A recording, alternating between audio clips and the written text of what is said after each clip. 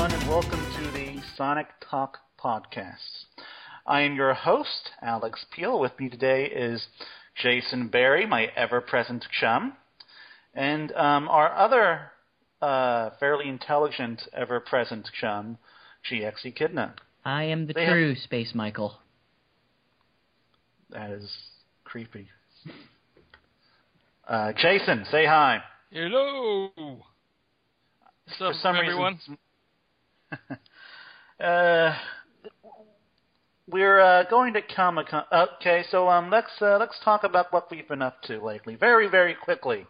This will hopefully be a much shorter show than usual. We are going to Comic-Con, and we are playing Rhythm Thief, aside from Jason, because he's a chump.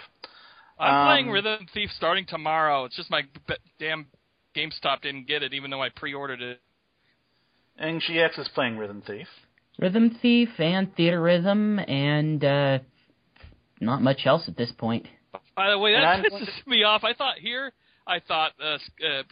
Sega made a great schedule on Rhythm Thief. There wasn't really any competition on other video games, and then I found out about Final Fantasy Theater Rhythm. This always happens, but we can't get into this right now. Let me just say, look up Aliens, look up Dead Space 3. Yep.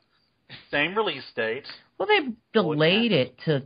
I don't know why they thought it was a good idea to delay this game either, but... We're not following this line of conversation. Controlled. I am a very controlling host tonight. All right. Now, we're instituting a new thing that we will explain in a little bit, but we're about to go on a little break, so we'll be back with you in a minute. We'll be right back after these words from our sponsors. Or music. We're not sure what yet.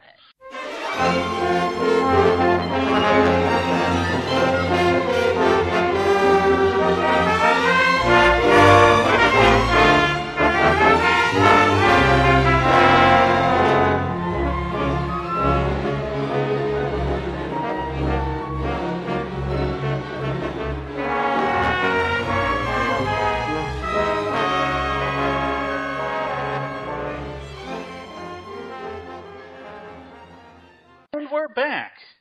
I hope you enjoy whatever we decide to play. And now I'm going to explain something. You seem to be doing a lot of explaining tonight. Hey, you shut up. Shut up, or else I'll make you stay longer somehow. Last week's podcast had sound issues and couldn't be released. And Sonic Talk has a very bad habit of recorders not working, recorders malfunctioning, people dying. You don't want to know about that. For the uninitiated, you've listened to 10 episodes, and we've recorded 12, 13, or 14 together. We've recorded a bit more than we've actually released. This one had an annoying beeping sound that we couldn't remove, and so we are now having periodic breaks. And between these breaks, we're gonna either have little advertisements about other podcasts or music. You might hear a little mumbling on my end because I have my niece in the same room who's talking to somebody else on my PS3. So if you hear any mumbling, you know what's going on there. So on the last show, we talked a lot about E3 and Sonic and the new Sonic racing game on a Mac, but really no one cares about that. So we're going to quickly cover two things that we covered in the last podcast. The first being Pixel Love's History of Sonic book, being released courtesy of Udon. I think that's awesome. I really thought we wouldn't get that, and it's coming out the same week as the same month as Sonic Encyclopedia. So actually, that's not true. It's even coming in earlier. It's coming in September. Really? And the Sonic Encyclopedia is coming in October. So only 2 months away, and we should be able to see a preview book at the Udon table at Comic-Con, I'm sure. Ooh, much yes. less impressive than the actual date of it, and the fact that it's being released is probably the price. If you do your Amazon pre-order, it's like $30 and change. Well, yeah. How thick is the book, though? That depends. Whenever you're talking coffee table style books, those always get into higher price range. So I don't consider that a bad price, especially considering what you're looking at if you were to buy it direct from the website or what the MSRP is and everything like that. consider $30 for a hardcover, art-heavy book all that bad, especially whenever you look at, like, manga, the Art of Blank style books. Well, anyway, it's cool. But the other thing was Sonic turned 21. Okay. Insert a drunk joke here. Can we please stop celebrating Sonic's birthday? For God's sake, we celebrated, it was the big 20 last time. Now we're celebrating 21. Well, you know what? Next year we're going to be celebrating 22. That's two of the same digits in a row. Well, it was just mentioned as 21, though. 20 had a much, much, much, much bigger celebration than just, Sonic's 21. That's it. Yeah, for 21, it basically just elicited lots of drunk jokes. I mean, just look at the Segabix had a drunk joke article. You know, things Sonic can do when he turns 21. So, you know, it's I guess that thing. Doesn't do this crap. The what fan base? Mario fan base doesn't do this crap. Oh, yeah, but the Mario fan base is... No, for the 25th anniversary, they get a freaking SNES game released on a disc, and that's pretty much it. Yes. I was going to allude to that. That's what I was trying to allude to, but I didn't know how to do that nicely. Zelda gets a worldwide No, you just take the bad. I don't need the perpetual celebration of Sonic's birthday. Yes, it's every June. Jeez. Man, you are grumpy tonight. So grumpy. There are many things that I am not a fan of. It's late at night for you guys. This is just one of the many annoyances of the broad Sonic fan base that arises with me. Yeah. Well, okay, the next bit of news is Sonic Adventure 2 was finally sort of confirmed by Microsoft for an October release. Will Sega finally reveal it at Comic-Con? We thought they were going to do it at Summer of Sonic. I mean, God, it's not like they I don't know why they don't confirm it after it's pretty much been leaked for a while. Ah, damn. Does anybody else hear that? It's a loud beep. I hear that beep, yes. It's annoying. Turn it off. Okay, it's because my damn sister went and unplugged my laptop and used it in the living room, and it completely drained power. Now it's recharging, and every minute it's now beeping real loud, dimming, and then beeping real loud again. Is there any way for me to stop that? I think you may have just... No. Well, it's look, right in my freaking ear. You're a resource for meaningless explanations. Yeah, I really don't know. You know, I don't care. I stopped doing it, so let's see. Yes, Sonic Adventure 2 revealed at Comic-Con. Blah, blah, blah, blah. What did you just say? I heard what?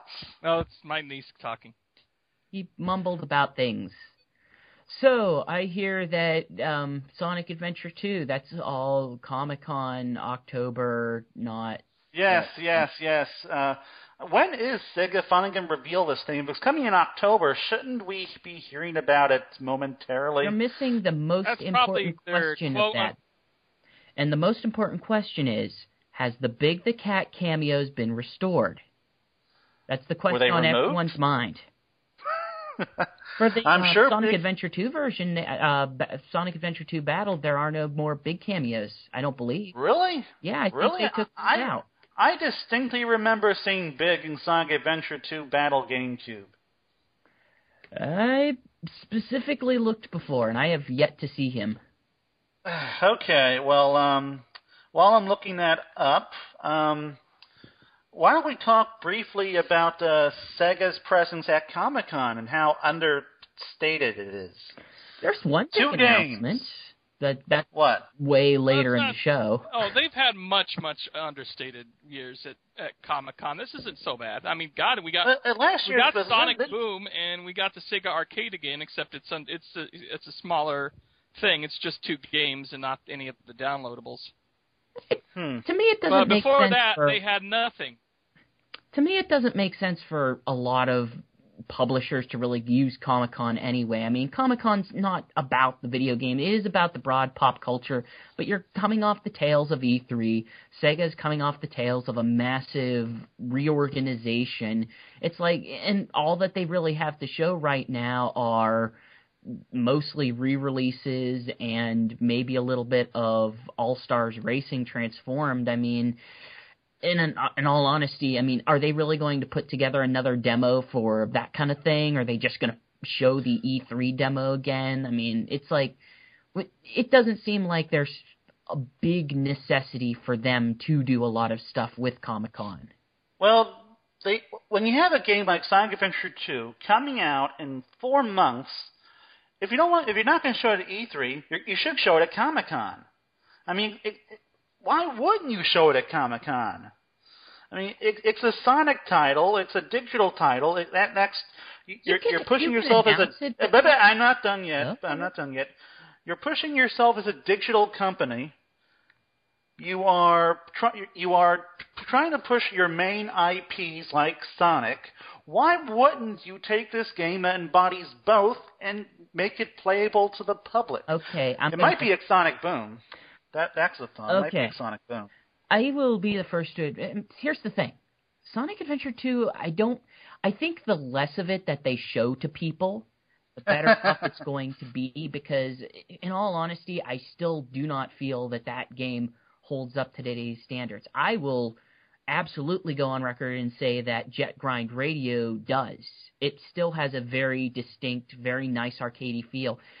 Oh, yeah. Sonic Adventure 2 is still a bit rough around the edges. Yeah, but Sega was not shy at all about Sonic Adventure DX, which was, I think it gets so big, which was far less rough. Which was far more rough than Sonic Adventure 2. And there was a backlash about that because people did not review well. It showed its age, and it was generally pretty bad. It wouldn't have reviewed well regardless of whether or not they showed it off. And given that was one of the Sonic Adventure is going to sell to Sonic Adventure 2 is going to sell to Sonic Adventure 2 fans. It's not gonna. Yeah. They're not going to get any new people out of this, really. No. I wouldn't know about that. You're right. I don't see Big in City Escape. Here's the thing about Sonic Adventure 2. It is easily, in terms of story, one of the most infamous Sonic games. I mean, it is arguably one of the best Sonic stories. It is, for a lot of people's first Sonic games. So I would say more than anything, even more than Sonic Adventure, that game may have a bit more legacy. Sonic Adventure 2 was the game that brought Sonic to the GameCube, and it sold 2 million units. It sold better than it did on the Dreamcast, sold better than any Dreamcast game did. So it did kind of bring Sonic back into the public consciousness. So I agree with you there. That at the same time, that's when it was Sonic was getting a whole new generation of fans. Yeah. So definitely Sonic Adventure 2 was a pretty notable Sonic title, arguably more so than Adventure DX was. Yeah, I think at the very least you're going to have some looky-loos. That just curiosity. I mean, it's going to be like not necessarily to the extent of what Knights is going to be. Of everybody who did not play it is going to go back to it, but. But I don't know. As far as I'm concerned, Sonic Adventure 2 ages well enough. I mean, there's like we've already talked about the game dropped like 2-3 points in average score when it was re-released in the GameCube 9 months later. So I don't even know how much of that's even necessarily age as much as it was just different reviewers. Well, different kinds of reviewers. The question then becomes, I mean, I can play that game in my sleep at this point. I've played it so many times. At what point are you kind of saying that because you are so close to the product that everything about it is just so predominantly effortless to you playing it? I mean, where does that extent end? How? Okay, how does this link back to the discussion? I'm just saying that I think it's aged more than you're probably. Oh no, yeah, it's definitely aged. There are definitely bugs, but I'd say it's aged about as well as most of the B-rated games of its era. And there are plenty of B-rated games from the GameCube, Dreamcast, PS2 era that I still really like to play. That I didn't even play back then. I only played recently. Mm-hmm. So I mean, it's no Nights in the Dreams, it's no Jet Set Radio, where it has this timeless, fun quality to it. But it's still, I think, a reasonably fun Sonic game, and arguably better than well, not arguably, it is better than Sonic 06 than Sonic Heroes. Well, yeah, I guess Sonic Heroes, but I personally love to see them kind of at least go back to the Sonic Adventure 2 style, minus the bugs. We are past that. I don't think we can go back there. Okay, I'm not talking about the friends. No, I'm even talking about the way that you control Sonic as you did. I just think that I think Colors, I think Generations have proved to be the far superior style. I don't think look at what they did with the Overworld and Unleashed. I'd say those styles are wasteful. They are very wasteful because you have to make so much stage to allow Sonic to go as fast as he does. I'm not disagreeing, and so it results in these very short games. I think it still controls well in Sonic Adventure 2. I don't really have a problem with that. It was really the quality of the games themselves, not as much the control of Sonic.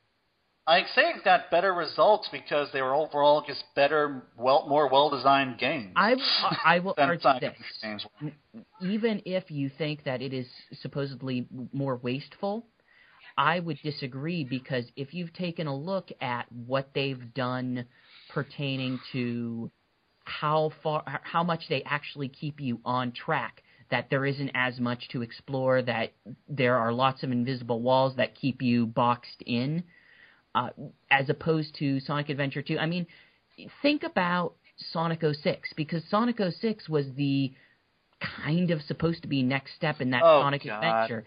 And because it was on such a grandiose scale, because it tried to do so many things, because it tried to be that style again, but bigger and high definition, they ran into schedule problems, they ran into development problems, they very poorly bug tested. I don't want to bring another situation like that. I would rather them keep the scale down to something that is manageable and something that's proven to be fun. I'm not saying that they should make big, grandiose, epic games. I'm saying they should make more smaller, shorter levels like we had in Sonic Adventure 1 and 2. I think that's still very hard to develop for as opposed to what they're currently doing. I mean, Sonic 06 had way more issues than just it's too big. I mean, it was flawed on it was completely broken level. As far as the way the controls were. I mean, Sonic Adventure and Adventure 2 had much better controls than Sonic 06 did. Much better controls, much better level design, better combat. But also, remember, what were those games infamously bad for? From everything from Sonic Adventure all the way to Sonic 06, they all have terrible camera. Sonic, in many ways, does not work in that kind of 3D world because Sega cannot seem to find a good camera that is completely correct. And that is completely correct. I'll give you on that. Yeah, that's one area where the newer Sonic games really work well. Is the camera? One of the focusing on switching from 2D to 3D on games like Unleashed and Colors and Generations. It's just a formula that finally works well. One of the groundbreaking things of Sonic and the Secret Rings is it just completely took the camera out of the player's hands, and it completely just had it be controlled by scripted moments. Sonic and the Secret Rings is kind of the genesis of the way the modern. It is the genesis of the way things are now. Yeah, most definitely. Well, that and Sonic Rush. I would. No. Sonic Rush is very different, though. Sonic Rush introduced certain mechanics. It's just that this is the culmination of both of those joining together. But I would say it's more of an inspiration. I would say it's kind of it's drawing from all places. And with that, I think it's time we move on to our next lineup discussion. But first, we have to go on another break. Wait, so, Jason, if you'll take us out. With what? After these messages, we'll be right back.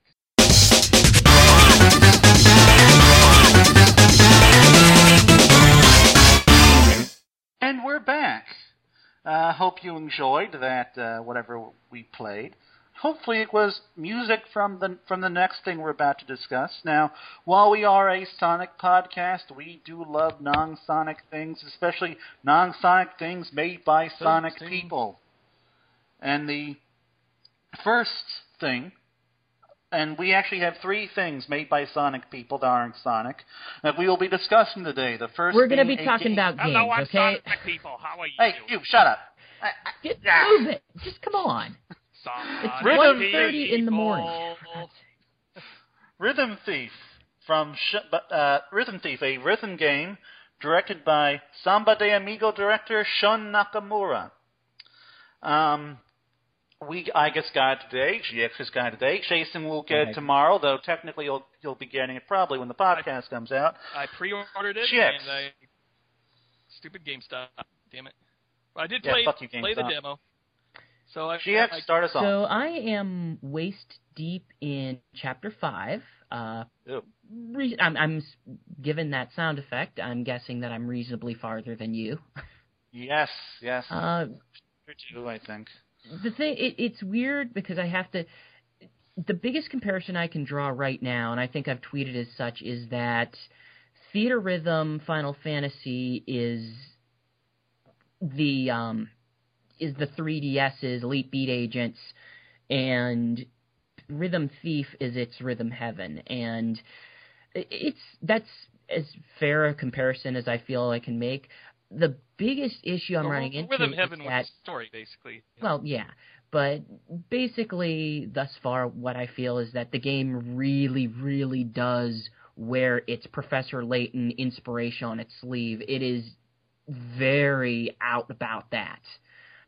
And from everything from navigation to the obscene amounts of dialogue and the map pointing and clicking and inspection, and there's the thing I like about it, it definitely beats the Layton series in terms of navigation because of the top map screen where it's just easier to get anywhere as opposed to click. But here's the thing, I don't want to give the impression that I don't like it, because I like it. I don't like it an immense amount yet. It still has yet to prove itself to be the great rhythm classic that the 3DS deserves. But I will make 3 comments to it. First off, as much as it tries to be Professor Layton, the one thing that it does not get right is the pacing. You get lots of areas with text, then you get an area with maybe 1 or 2 rhythm games side by side. It's like, with Professor Layton, you're looking at puzzle, then maybe a little bit talking, then follow with the puzzle, and it can't match that simply because you can't develop the amount of rhythm games as you can the amount of puzzles that Level 5 puts in Layton. I think Professor Layton has over 100 puzzles, right? Yeah, it is an immense amount, and they are able to dish them out at a reasonable pace. But with Rhythm Thief, it just feels like you have a lot of slog with dialogue, and the dialogue is okay. It's written all right. It's not written especially bad, but it's just another big pacing issue where you have to sit through a lot of pointless dialogue to get to the actual important events, and maybe it picks up in the later half of the game, but like I said, I'm halfway through Chapter 5, and with Layton, you always have these questions in the back of your mind. How is it like this? This situation is insane. In this case, it's kind of like, okay, you have the big bad guy, you have this broad mystery. I've gotten no clues as to why it is what it is, and it just feels like I'm faffing about for a long period of time before I get to the parts that I actually like. And one more thing about it that I'm not too big of a fan of is that I feel the game would benefit a lot from deciding which type of control scheme it actually wants to use. Because I've done everything from tapping on the screen to sliding on the screen to using the face buttons to tilting. It just feels like it doesn't do any of them especially well. And if they had concentrated on making one of them a bit more stand out, a bit more refined, then they probably could have built more ideas around. I mean, I look at the best comparison I can make. Rhythm Heaven is all that game has is tap, hold, and flick. And they come up with an amazing assortment of ideas just based around those three concepts. And, okay, why? No, there is no reason why I should have to use the gyroscope to do some of these games, because any of the games that require the gyroscope, you're either tilting it left, you're tilting it right, it obscures your view, it doesn't use it in any particularly interesting way, it just demands that you either tilt it left, tilt it right, or tilt it down. That's pretty much the problem with all 3DS games that require tilt, is they completely lose No, the 3D. No, let's not don't make that the big wild problem, because if you look at I'm just saying, it's just the way all tilt controls have that problem with 3DS, I believe. I'm not making an excuse for it. I'm just saying that's the way it is. Well, it does a smart thing. It does the smart thing that after Zelda, people actually picked up on, hey, if we're going to use the tilt, we kind of have to turn the 3D off. Yeah, because there's this Namco game. It was the Pac-Man Galaga Collections. They have a Pac-Man 2D platformer. It kind of plays like Sonic in certain ways. But when you're running, you have to tilt to make them run even faster. And the way they just solved this is they just turned the 3D completely off on that particular game. And Jason, that's the best way to do it. Your connection's cutting a little. And Rhythm Thief kind of does the same thing. Whenever you are forced to tilt, it usually turns off the 3D, which is fine. I just feel like the tilting doesn't add anything. It isn't an interesting enough experience, and the interactions with it are just so limited. It's a game that is not about the complexity of what you're doing. It's a game about accurate timing, and I would much rather it decide on one particular control scheme, because through that they would be more capable of adding complexity rather than trying everything and getting some things right and failing at other things. So what have you liked about the game? Music's excellent. As opposed to Theater Rhythm, which I really enjoy Theater Rhythm, but one of my complaints about that is that sometimes it just doesn't feel like the music matches and the notes that they want me to play match what's going on. But in this case, I mean, it's spot on. It makes sense. Some of the game, again, not all of the games are winners, but some of them are quite fun. The graphics are fantastic. It makes very nice use of the 3D. And, hey, it has a Samba de Amigo minigame, which I actually was able to get to. And a Space Channel 5 minigame. I haven't got to that much yet. How would you compare it to, like, the old DS Sega music game, Feel the Magic?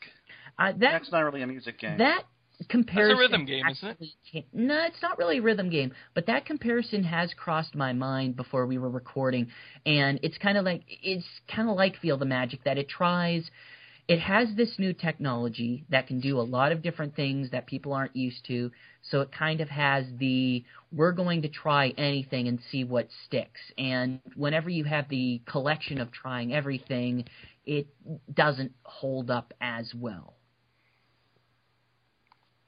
You mean new tech as far as the original DS for Field of Magic? Yeah, like the original. Yeah, because there's no new tech on 3DS really, except for the 3D. Magic tried using everything the DS had. It had the touch screens. I can't remember if it used the buttons in some way, but it certainly used the microphone.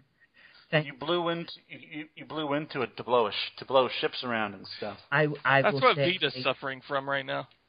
I will say thank you for thus far, for not including any sort of rhythm game that requires me to use the microphone. At least we learned that. Yes, please. We just have to learn the motion control lesson. But yeah, I mean, it's not bad. My complaints are completely based around the fact that I am a massive quirky rhythm game aficionado. That's why I bought both Theatrhythm and Rhythm Thief, despite the fact that they are released 1 week from each other. It's just, to me, I guess I had higher expectations than what this game has offered thus far. And again, I will admit I'm Chapter 5 halfway through it. I'm sure I still have a good bit of game to go. How many rhythm games have you played? What number are you up to? It's got to be about 10. I could be up to 20 at this point.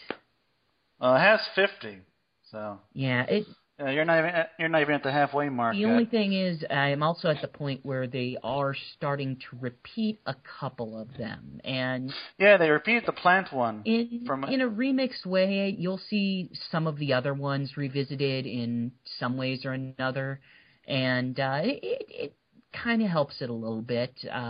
They kind of expand on it, they kind of make it harder, but I feel like at that point maybe you should just organize it better and just have hard, medium, easy versions of each song. And there is I think there's like something like that after you beat the game.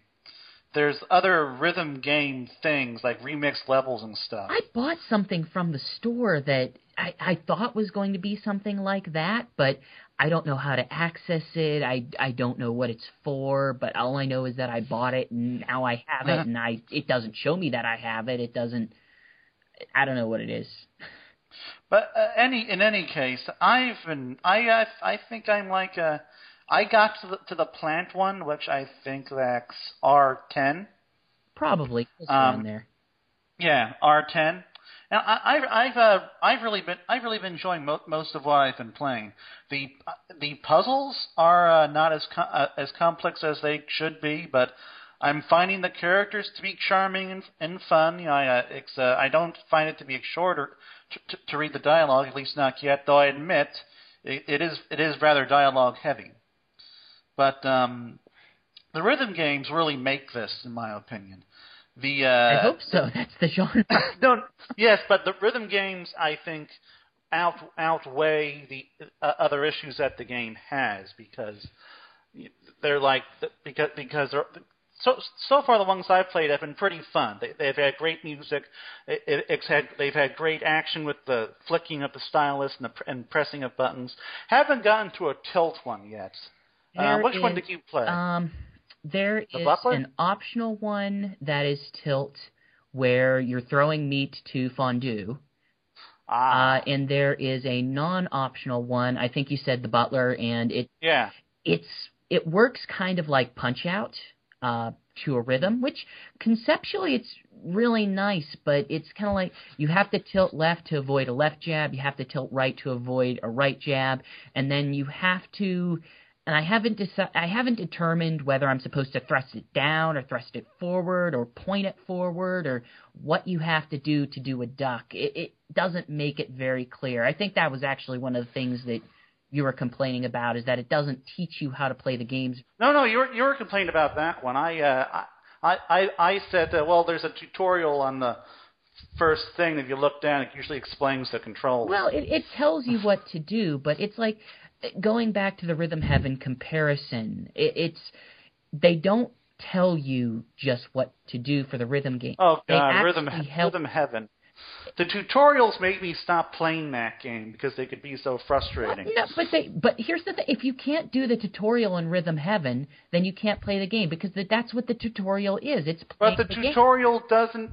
But the tutorial often doesn't even really clearly tell me how to play the game. Oh, it absolutely. One of the first demos, one of the first levels games I played in that had to do with the monkey and a baboon. And you're playing Rhythm Heaven Fever on the Wii.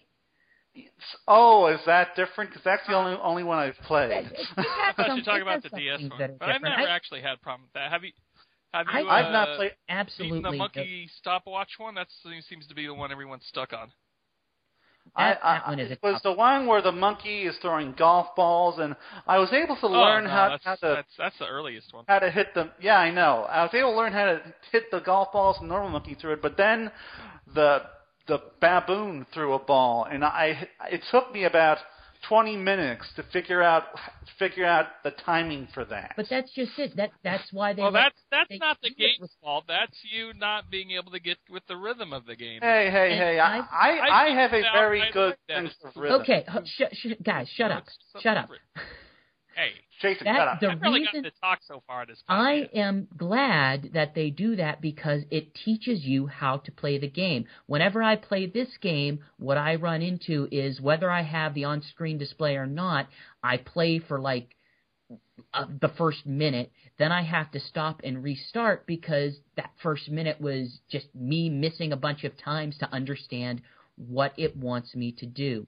When you want to play, when they're trying to get you to play a song, they can have a screen that says, do this, do this, do this.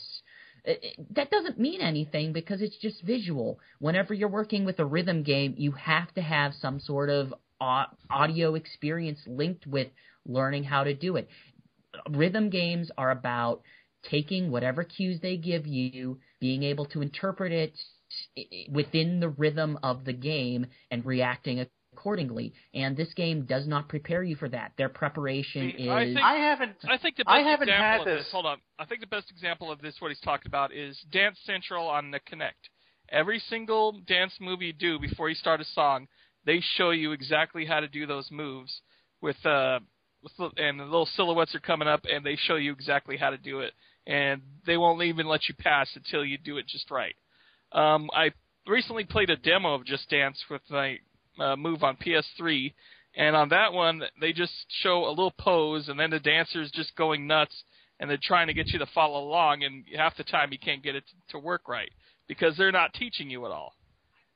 See, I haven't had that issue in Rhythm Thief, because the mini-games are simple enough that they don't really need that kind of tutorial. At least for me, I have not had that issue in any of the 10 or so mini-games I've played. None of the controls are necessarily tough, but it's understanding what they're going to throw at you. And whenever they start throwing something new and unexpected, it's like, you've gotten to the soccer game, right?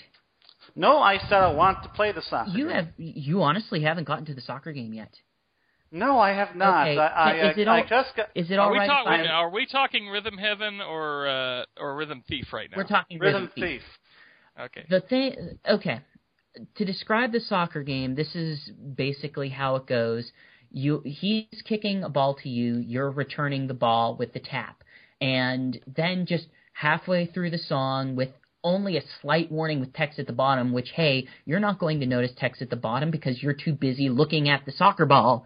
They're telling you, okay, now he's going to give an exclamation point and he's going to kick it to you fast, and you have to respond to that. They have not prepared you for that at all. You are absolutely going to fail first time because it's going to throw you off. Well, I can't really say anything about that yet because I've just not gotten that far. But of the mini games I've played, I've not had the tutorial. I think it's going to be a little bit more meaningful later on as things get a bit trickier. I don't know how much the actual games themselves are going to differentiate themselves from each other because, like I said, I'm kind of at the point where I'm seeing repeats of gameplay styles. So there's one later on whenever you go to an opera house that is... I do not care for that game at all. I think it's easily one of the weakest that they offer. So, and again, it's supposedly the level itself is the tutorial, but you can still fail it. It's not. It like I said, it has issues with. I feel like if this game were ever able to get a sequel, which no, it won't because it's not going to sell because all manner of reasons, that there are so many things that just structurally they could improve upon it, and that is more or less what I want to see from it. I just want to see them structure it in some way that is better paced and a bit easier to the user. There are a lot of streamlining things that they could do for a better user experience. Now, in regards to my experience with the game, aside from tutorials, which is kind of where we got off track when I was trying to explain my experience, the music is very good. It covers a lot of genres. There's like what would you even say the genre of the first song was? Like jazz, pop, what? I don't know, something that I expect from Jet Set Radio. Yes, it's that. It's the Jet Set Radio.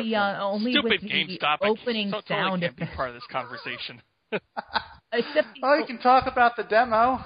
Talk about the demo, then we'll get back to me. Well, free mini games.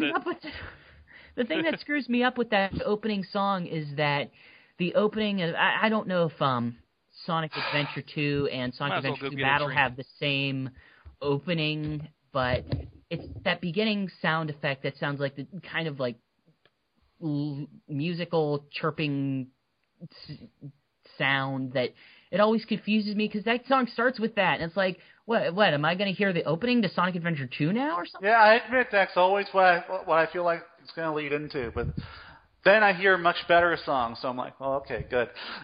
But it has another thing I like about the game is the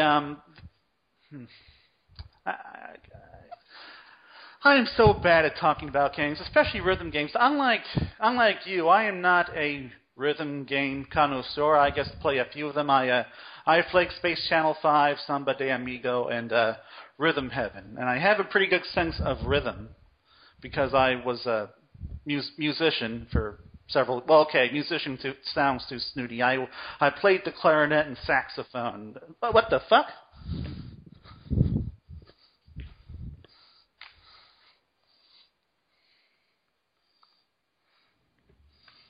So you're saying you don't? I was wondering why no one was interrupting me. It's still recording. Good. So, all right. Yeah. So you're saying you don't own a copy of Elite Beat Agents? I do. Oh yeah, Elite Beat Agents. Okay. Yes, I do own a copy of that. Yeah, that was like the last rhythm game I bought until Rhythm Heaven this year. Well, okay. There's also Samba de Amigo, but I bought those at the same time. It sounds like you have the pivotal collection there. I haven't played much of Space Channel 5 Part 1.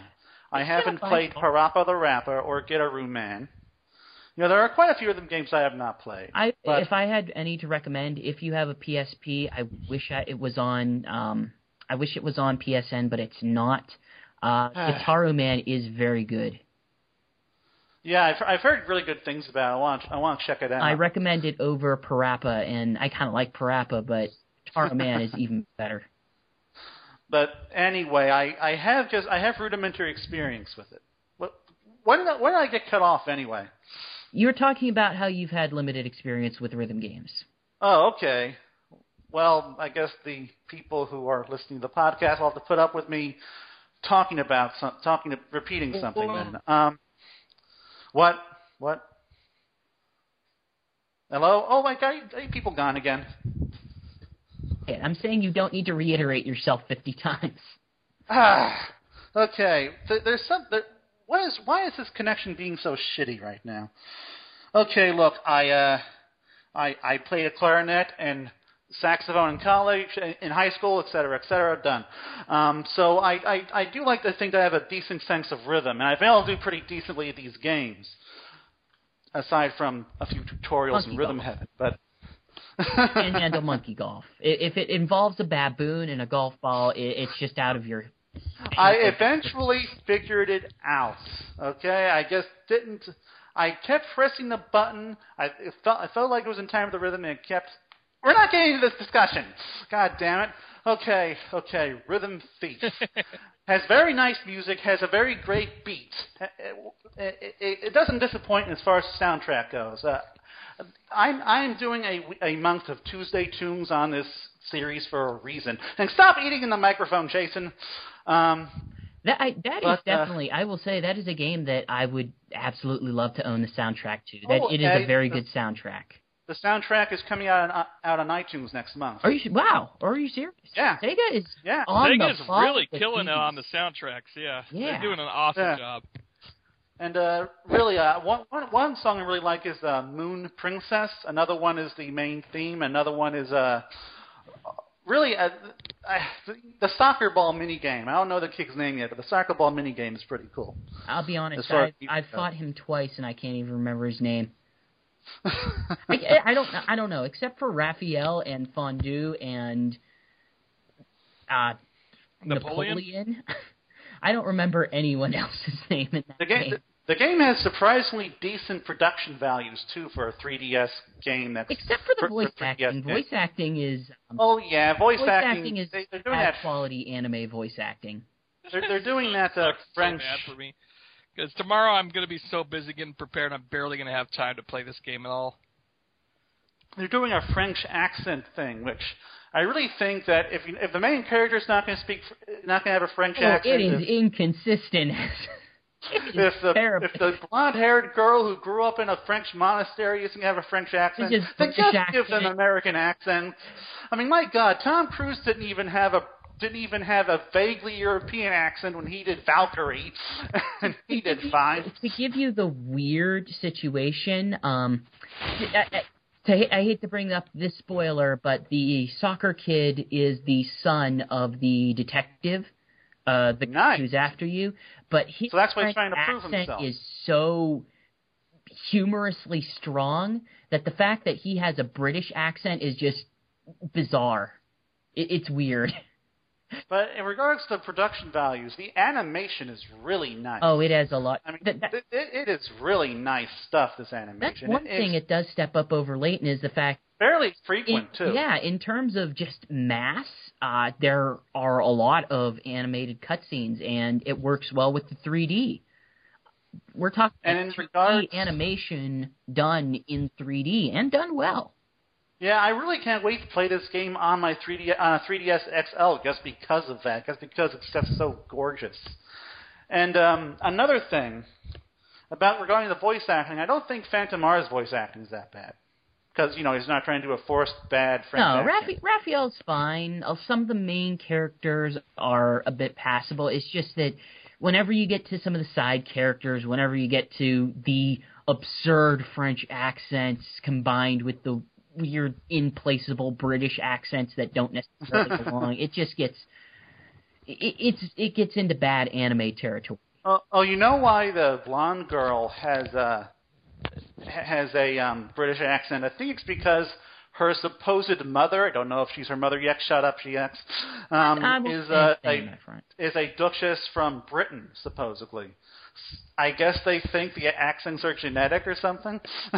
Yes, but, yes, they are. But, animation's great. The voice acting for the primary character is great. And I think the characters themselves are actually kind of neat. They're fun characters. I like Fondue and Phantom Mara. They're cool. They're not like groundbreaking or anything, but they're enjoyable. They are Layton level caricatures. Yes, which is all I really ask from a rhythm game. I mean, really, I've yet to really play a rhythm game where the characters are anything more than ridiculous. No offense to Ooh La La, but she's kind of ridiculous. No, that is you are a game in which you are a space reporter, and you are mimicking aliens in order to zap them. And left, right, choo-choo. You're trying to save the space president and stuff. Yeah, there's just some games where the story just takes a minimal presence just to focus on the gameplay, because it's a world where nothing makes sense. And I rather like that there are different kinds of music mini games. You could would you kind of consider Rhythm Thief more of like a like if it was a movie more of a musical, in that the story not really kind of makes sense if it was like that? Just take Layton and then replace puzzles with rhythm mini games. Yay! That's basically what this game is.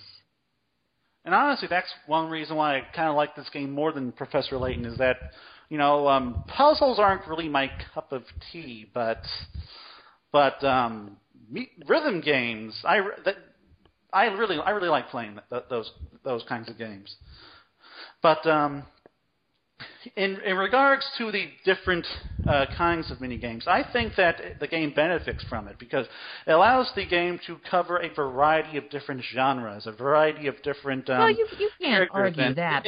Honestly, I think it's the only way that you could make a decent story-based rhythm game with characters is if you have mini games if you have different kinds of mini games that are made for specific situations in the story. No, Elite Beat. But I am still talking. I let you go on long diatribes. I will go on a long diatribe. Shush. When do I get to go on a long diatribe? Whenever you play the game. We're talking about a game you've actually played.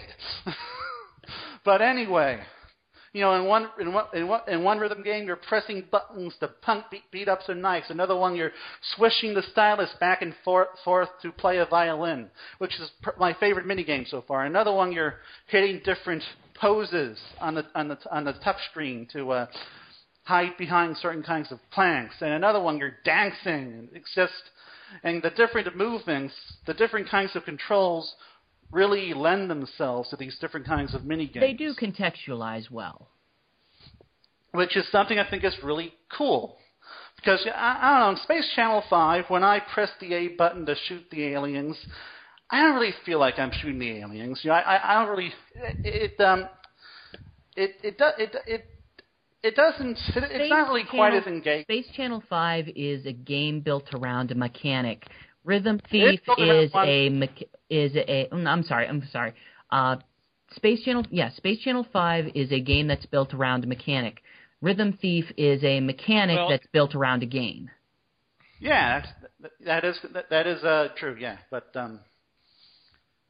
also Space Channel 5 is a story written around a mechanic.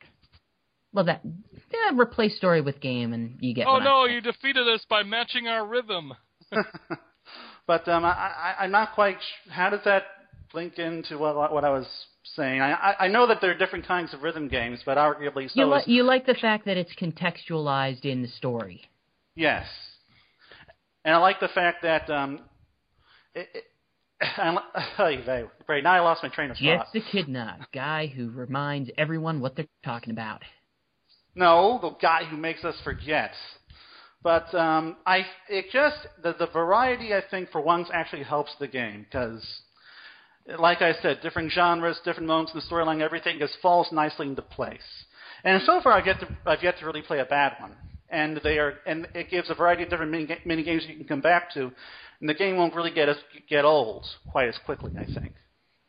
Of course, I haven't played it that long to really judge it on those merits yet.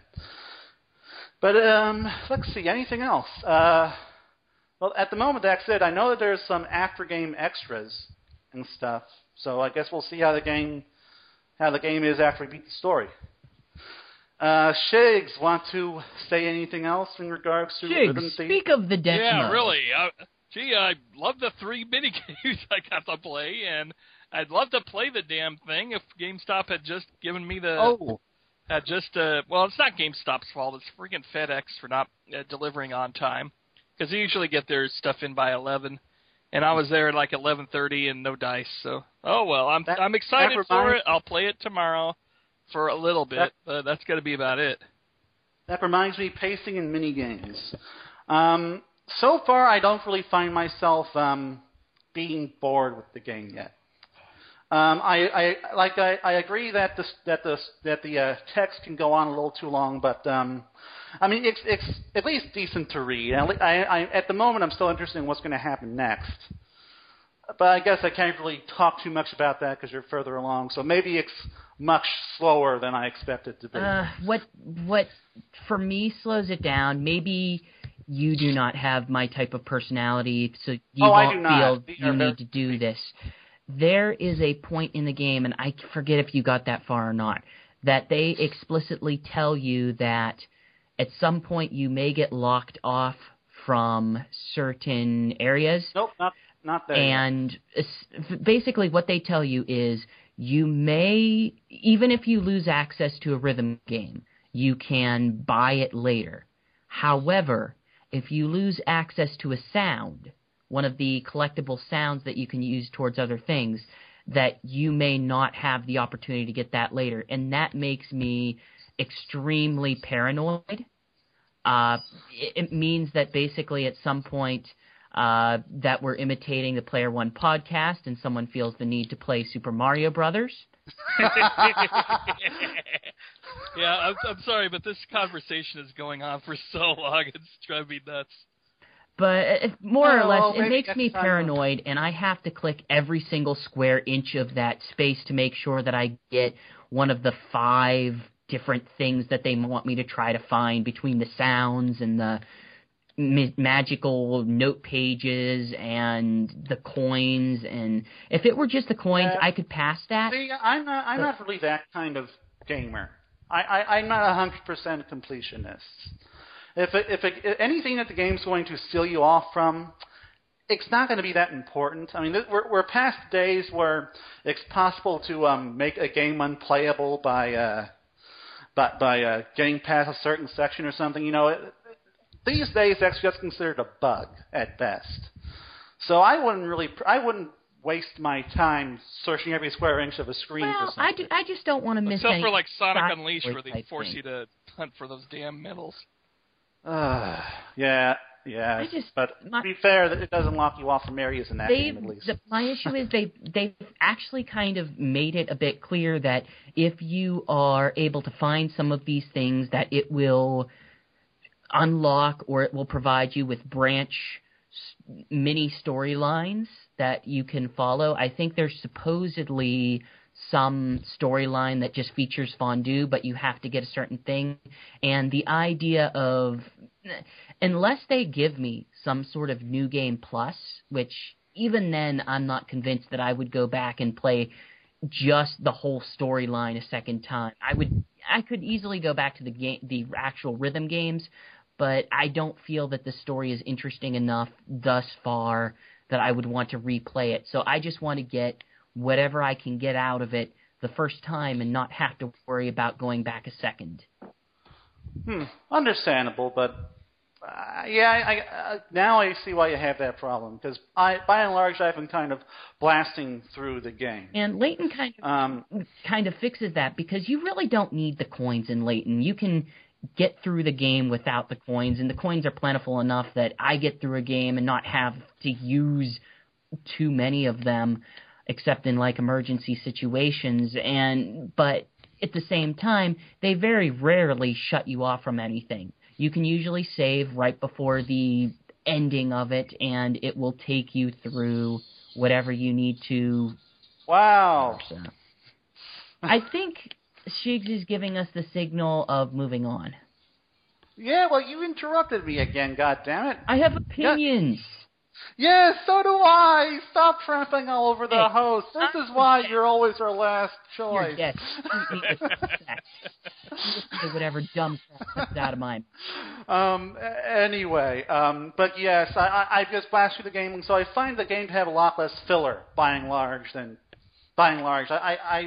actually been kind of surprised at which the pace of the mini games have been coming. You know, they've been coming at just the right amount so far. So I'm happy. Now, GX, are you going to tell other people? Are you going to tell anyone to buy the game? It's a hard sell without me actually finishing it and seeing if it any true. super better. I would say at this point, if you were to ask me point blank which one I would rather be playing more of, I would probably go with Theater Rhythm. All right. Well, I haven't played Theater Rhythm, but I do hope all of you loyal Sega fans go out and buy this one. If you can get both, get both. It's for my money, I have gotten more out of Theater Rhythm. Now, Theater Rhythm X Final Fantasy music, right? It is Final Fantasy music, but the way that they structure it is very interesting. But I won't go into detail on that. So listen to the Spitcast. Fantasy Star Online 2. So Final if Fantasy you Star? don't like Final Fantasy, which I know a lot of our listeners don't, Buy this game. Hey, I don't like Final Fantasy, but I love Theatrhythm. You're not making this any easier, man. No. This game is not getting a sequel. No. Okay, it's a good game. I'm not saying don't buy it. I'm saying that thus far it hasn't lived up to my high rhythm game expectations. All right. Well, Phantasy Star Online 2 coming to the U.S. of A. Chasing you, shut up. April. I'm the host. Phantasy Star Online 2. I'm sorry, we've only been talking rhythm for about 2 hours. Coming west. And we haven't been talking for 2 hours. We've been talking for 40 minutes. So there. Yes, PSO2 coming west. Jason, why don't you start us off? I'm very glad and happy that's finally going to come out over here because I was thinking of going through that ridiculous amount of trouble to play the Japanese version, and now I just don't have to. I tried to get to the beta, and trying to hook up with whatever Sega's Japanese network account thing was just such a huge pain in the ass. I just couldn't do it. I know Shady's doing it, and I think Ruby Eclipse, Aaron Weber's probably on there already, but I'm just going to wait. And then there's one English room that everybody goes into, but I am just going to wait till this comes out. I'm very happy it's coming out to the West, but I'm just wondering how the Vita is going to work for that one. Well, I don't know. It's also coming to iOS and Android, so it could be a port of those versions with decent controls. Yeah, but do you play it online all the time, or... I mean, how would that work for well, I don't know. Phantasy Star usually has an offline. Phantasy Star Online usually has an offline mode, so I imagine that when you can't play online, you'll just play as your character in the offline mode. I'm just glad I got a Sega game on my PC that'll actually run. I have it on the lowest settings, but it'll run smoothly on the lowest settings, so happy with that. So I'm not going to... And yes, as far as Phantasy Star Online 2 is, I'm also really happy that's coming over. Sorry, I just had to interrupt you. Go on. So I'm specifically not going to ask this question with Knights, but I am going to ask it with Phantasy Star. The biggest issue I have with Phantasy Star, I don't necessarily understand the combat system of that game. Just in a nutshell. Just... Like how does it work? Is it action-based? I got this. Is it... It's action-based with a rhythm to it. There's a certain way you have to press the buttons in order to successfully pull off a... It's not just button mashing. It's press. You kind of have to get rhythm to it. Make sure to press the next button right after your animation of your last slash ends to get a good rhythm going.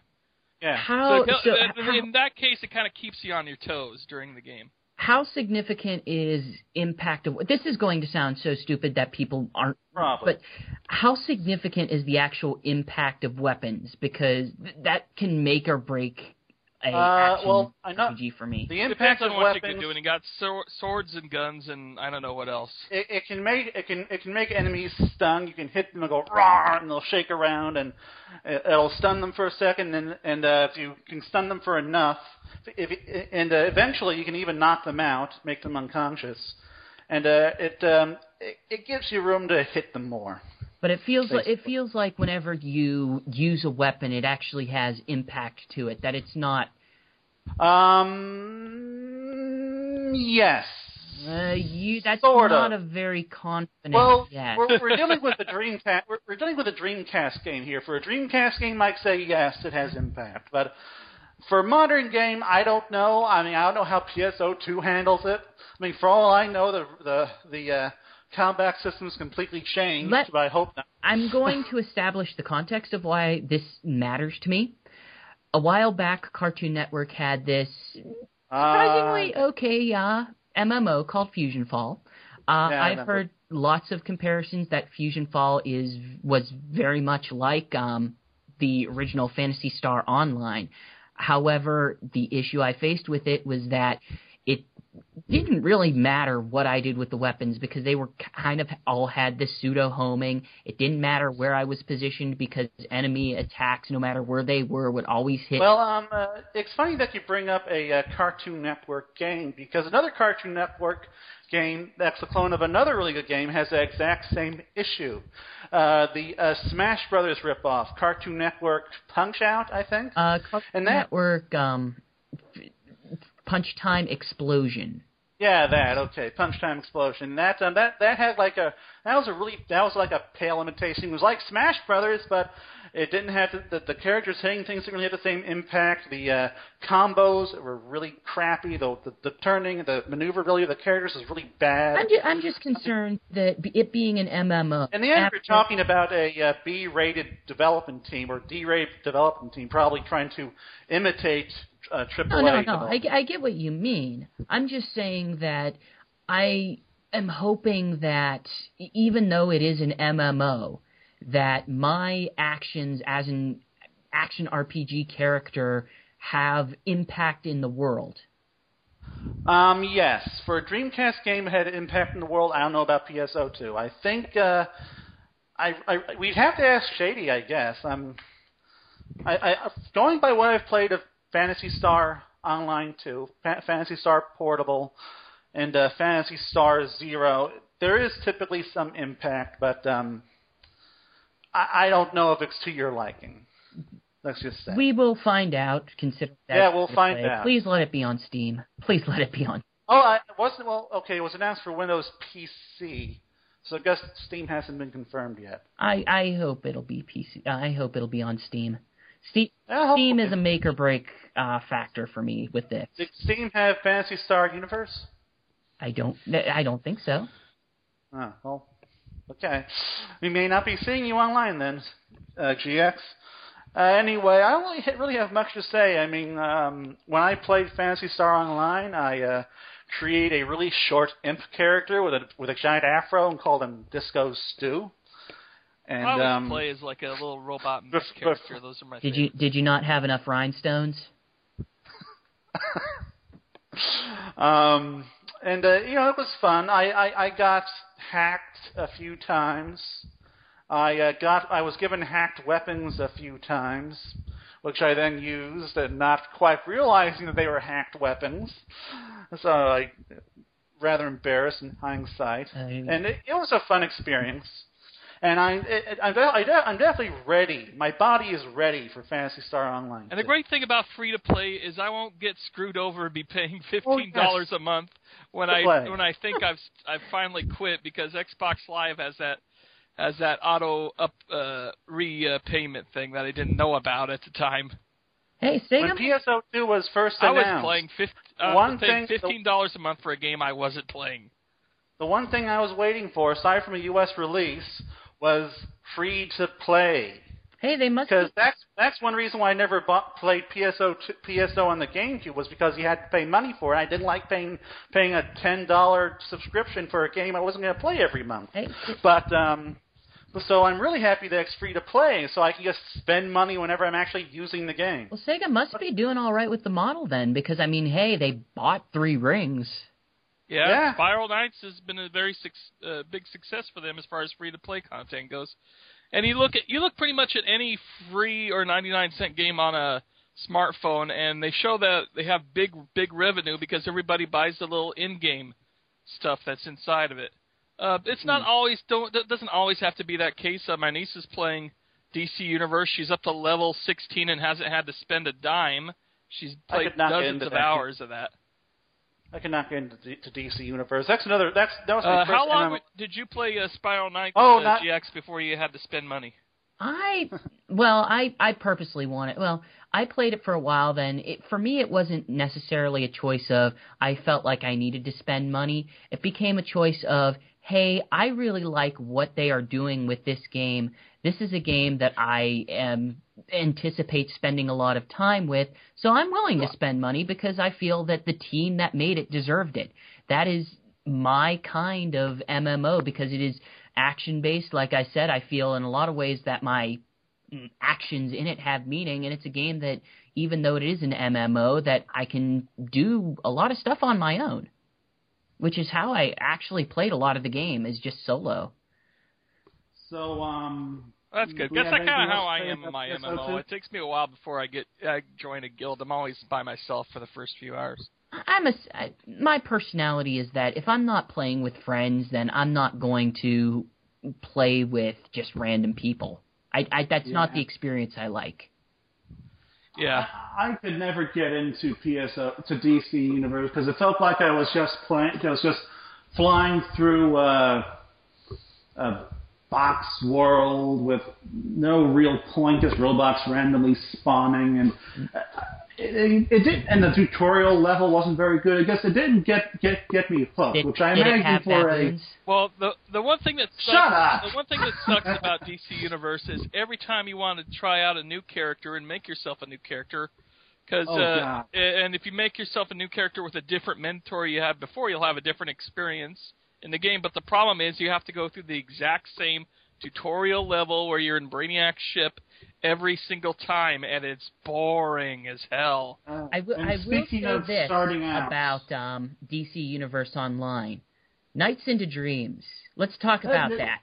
No. I want to say one more thing about DC Universe, and that is the name system is very, very irritating. There should be like a two-name system where a username and then a name that is displayed, because I had to come up with some crazy ass name with five numbers in order to finally get past that goddamn name check thing. Okay, yes. Now then, one reason why I broke you off there is because, yes, the final game on our list is, shut up, one of my favorite games. Nights into what? I mean, you know what? I'll talk about it after Nights. Never mind. Okay. Nights into Dreams is finally getting an HD release. Hallelujah! Yes! Yes, yes, yes. I didn't do that when I first saw the news because I was around people, but yes! And don't be surprised if Christmas Nights isn't paid DLC come Christmas time. Yeah, that's probably going to happen. But yes, Nights and Dreams, this is one of those games that is ageless, timeless, and it's finally going to get some sort of HD facelift so that the visuals match the gameplay in terms of how awesome and up-to-date it is. Everyone's favorite hermaphrodite hero returns. Yes. Okay, is this the point in which I ask the questions that will rain on everyone's parade? Or should I wait for? I am talking first. I'm talking first this time. I'm pretty sure you don't like Nights very much. No. So I'm talking first. No. Here, you can explain after I talk. Let me ask the question to lead it off. All right. Okay. I'm waiting. What? The question. Nights is basically has this very big following. It's practically infamous. But the fact remains that not a lot of people have played it. Yep. What do you feel that the average person, the average gamer, that has an open enough mind to actually play this is going to play it, is going to get it, and is going to appreciate it? No.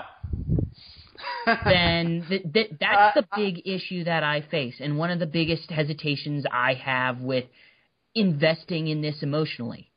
Because I know you love it, and I know there is a massive... Yeah, I loved it after many trials and tribulations. I played it at launch, so I enjoyed it right from the beginning.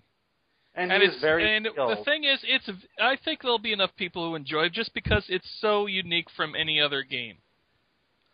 But yes, I do think there are quite a few people who are going to love this game, but there will be people who do not get it, which is why I guess said yes so bluntly to your question.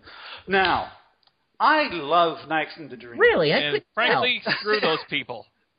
Well, no. Yeah, so fuck you people. No, we can't just say screw you people.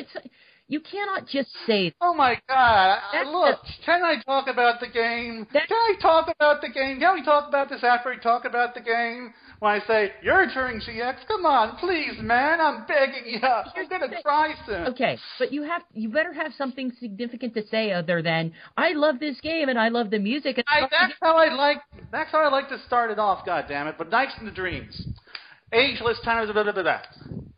If you keep that, don't break my train of thought. All right. Make it so easy. Now, Nights into Dreams. That's all. It's a game that, if you're going to play it like a Sonic game or really any kind of typical game, you're not going to have much fun with it.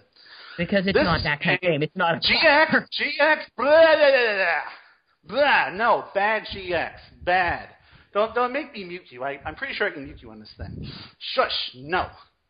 It's not like a typical game where there's a set goal. You go to that goal, you do the goal, you have fun, and you're done. If you play Nights like that, you're not playing Nights. You're not enjoying the game. This is a game where you have to look at it more like a toy, like a playground.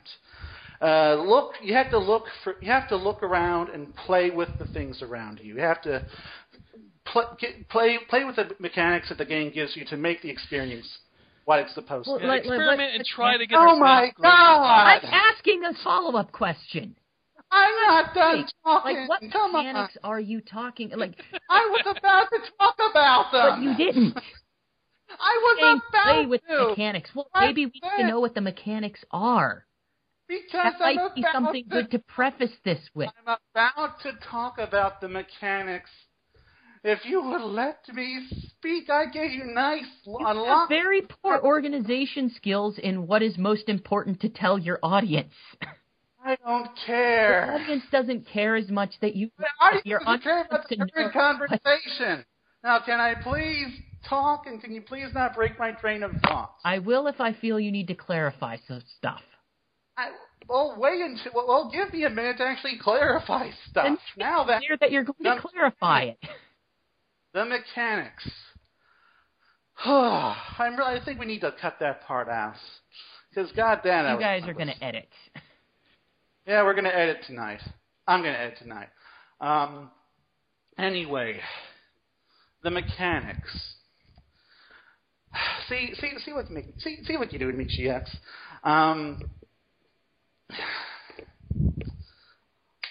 Okay, I'm going to just think, and we're going You to. wanted to be the host.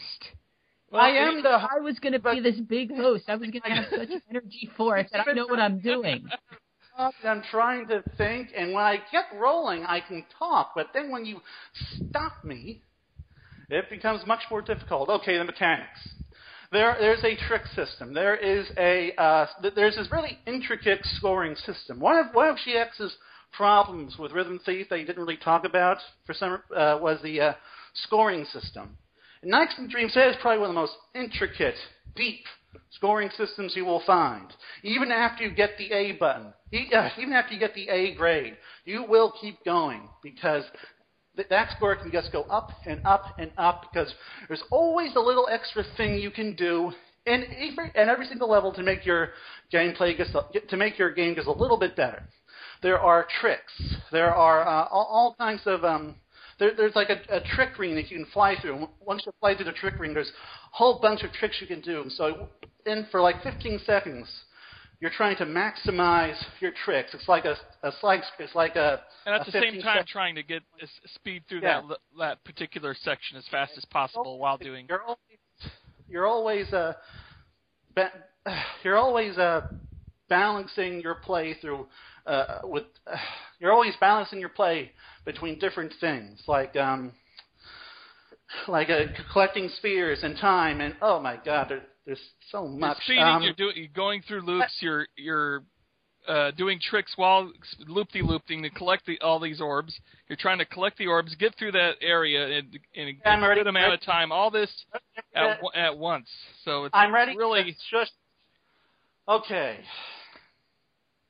Okay, you know what? I am starting over my entire Nights thing. So no. I think I got the points pretty good, didn't I? So this is the issue that I face with Knights.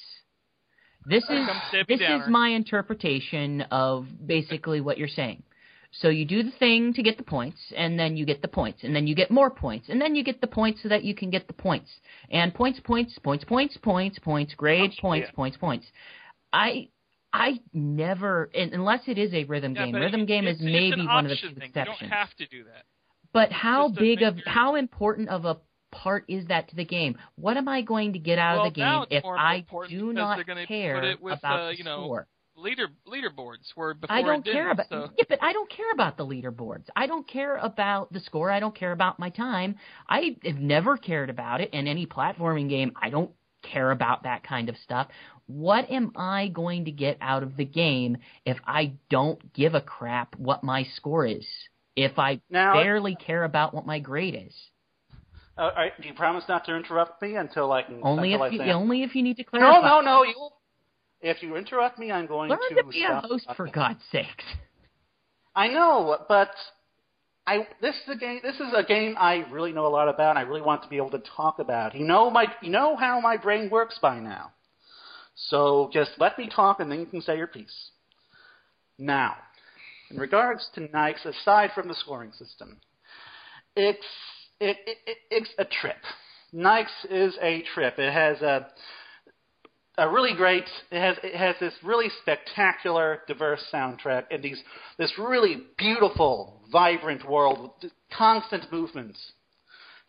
Enemies, Knightopians, just the stage itself is always constantly doing something. And for a Saturn game especially, that's really impressive, but it's just a great game to look at. And when you combine that with the music and then the feeling of flight. The feeling of flight is very important to how good Knights is. And when you could say a Saturn game is pretty to look at, that's a compliment and a half.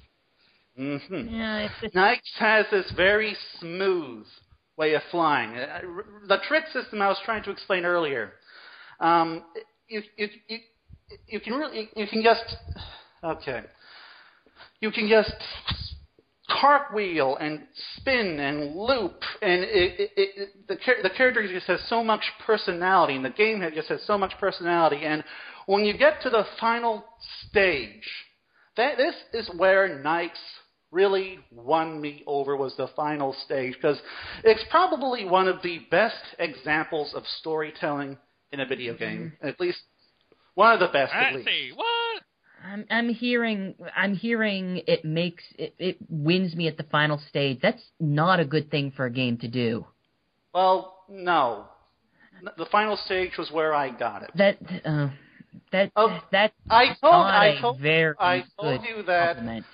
I told you that. It does have high replayability, so even if you get it near the end, you're going to want to go back to it. Knights did not win me over at first. That's what I told you. The first playthrough of Knights, I did not get it. I did not get the scoring system. I did not really get how the music and the levels work. I didn't really get that. Once you accomplish your goal, you're supposed to keep playing and playing and playing until you can perfect your run. Now, I know you don't care about the scoring system, so allow me to go on about the final level. Please do. Now, the final level has this really great. You start out as one of the two human characters, Claris and Elliot, on this little island in the middle of this great abyss of darkness and city lights below you. And just like in every other level, you approach Knights. You're about to grab on his hand, then Wiseman, the game's big bad guy, get to the gameplay. I know it looks nice. No, I'm not. Shut up. I'm not done. Wiseman hits him. Okay, see, stop. Wiseman. That's the point. Why should people care about this? You're not getting to the point. You're saying, it's so nice. Let me tell you about all the setup little things. What is the core of Knights that makes it what it is? And yes, the thing is, everyone already knows that it has a fantastic soundtrack. Everyone knows that it's this big, wonderful, whimsical adventure. What I am curious about, what I need to know, what is keeping me from being truly interested in this game is understanding what is the core, what is the flight mechanic, and how does it work with the gameplay? How does it create this? Well, you see, I've been trying to explain this stuff, but there's more to Nikes than just. This is a game. This is the game. This is the game that I can go on and on about. I know. And I want to. It's a game that I think I understand better than. What's going on? Jason's fiddling with the mic or something. Oh, okay. This is a game. It's more than just the flight mechanics. It's more than just than just flying around. It's more than just progression. If you don't like the scoring system, if you don't care about the experience, it's more than that. But this is not your game. That's all I can say. Because when I first played Nikes, that's how I looked at games. That's how I looked at Nikes, especially was going forward, accomplishing my goal, flying around, and getting through the level. And that's not how you play the game. So do you want me to tell you about the flying? The flying that you fly around. It's very smooth. That's how you fly.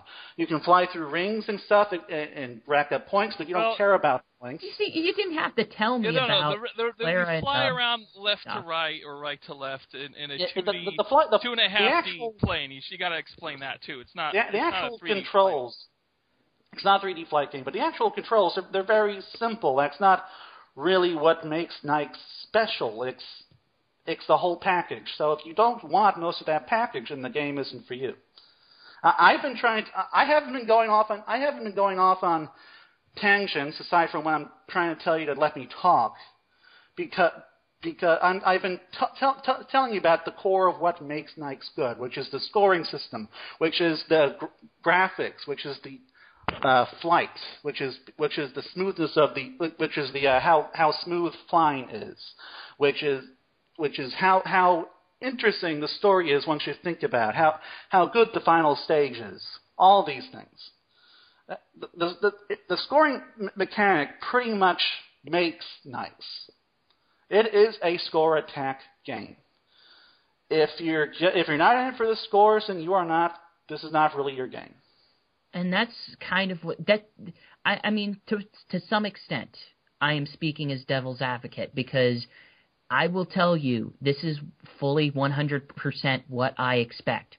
I expect it to come out, and I expect the reviews to be middling. I do not expect a hearty set of reviews coming out of this game, and that's just assuming that the game is an excellent port of the Saturn version, because I feel that type of gameplay, as much as you love it, as much as that is your type of game, as much as I know that you love your on-rail shooters and your score attacking games, I feel that that's not going to be enough of a motivating factor in this market for this taste of game anymore.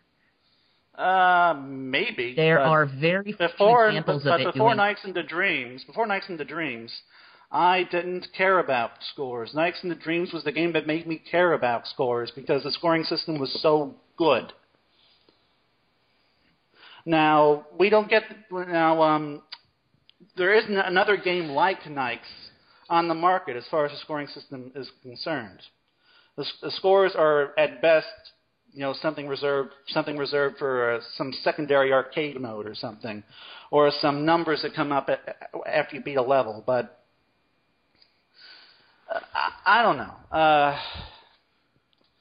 If your viewers don't get it, then they don't get it. I think you may actually. I would usually agree with that your viewers won't get it. But I think in regards to Nikes, I think they will. It's not. It's not a matter of getting it or not getting it. To me, it's a matter of, is this compelling gameplay? And to me, I think to me, and I think to a lot of people, at the end of the day, numbers may not be compelling enough, and maybe I may say that maybe the experience to get the numbers is something that a lot of people strive for. I mean, maybe Trials did very well. Trials is absolutely a numbers-based game from what I've come to understand it to be. It's kind of like a mixture of Sonic and Trials in certain ways. I'm just not sure that that's. I have a difficult way of expressing it. To me, everything that you're saying is reinforcing my fears about the game. I just think if the critics can get past the trippiness of the game, the unusual way it plays and everything, and enjoy it for this score-based system, and it's high replayability if you can, if you get it.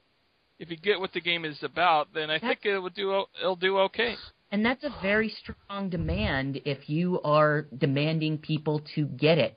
To me, you say that it took you to the last stage to get it and you eventually got it.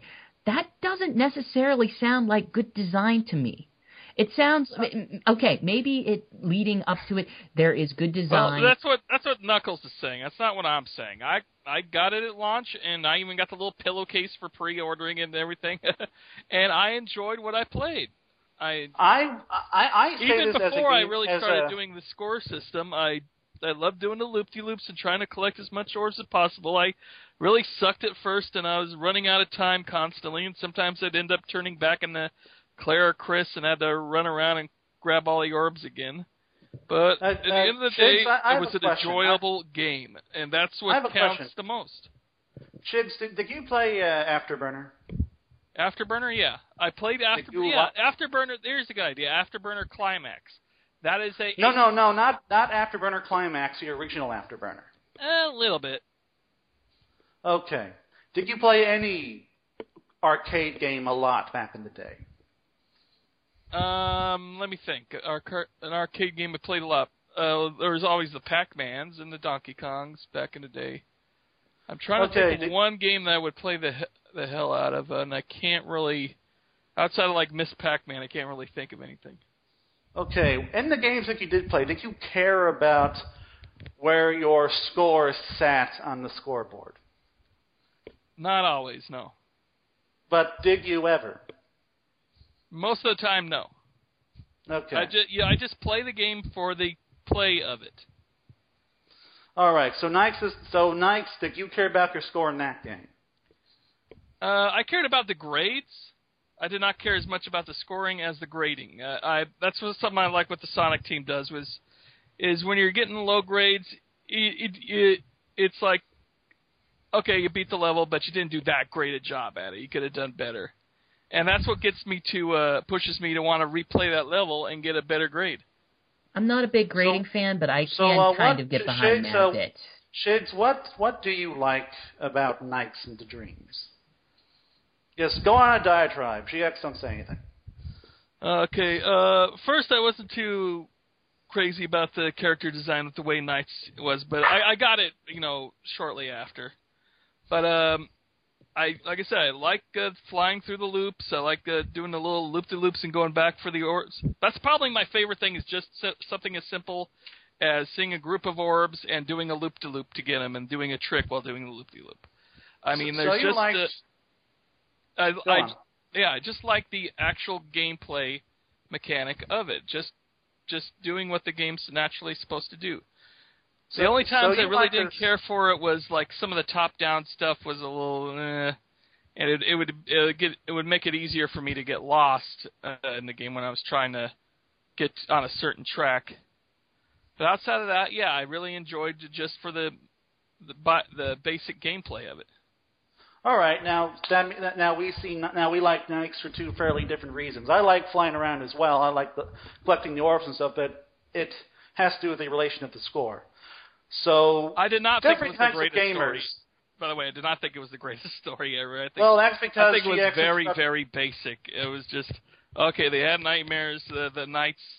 Okay, if I said story, helping them through their dreams. And, if I said story, I misspoke. And in fact, the Journey of story. Dreams is what really ruined that game. I mean, the heavy focus on story actually ruined that game completely.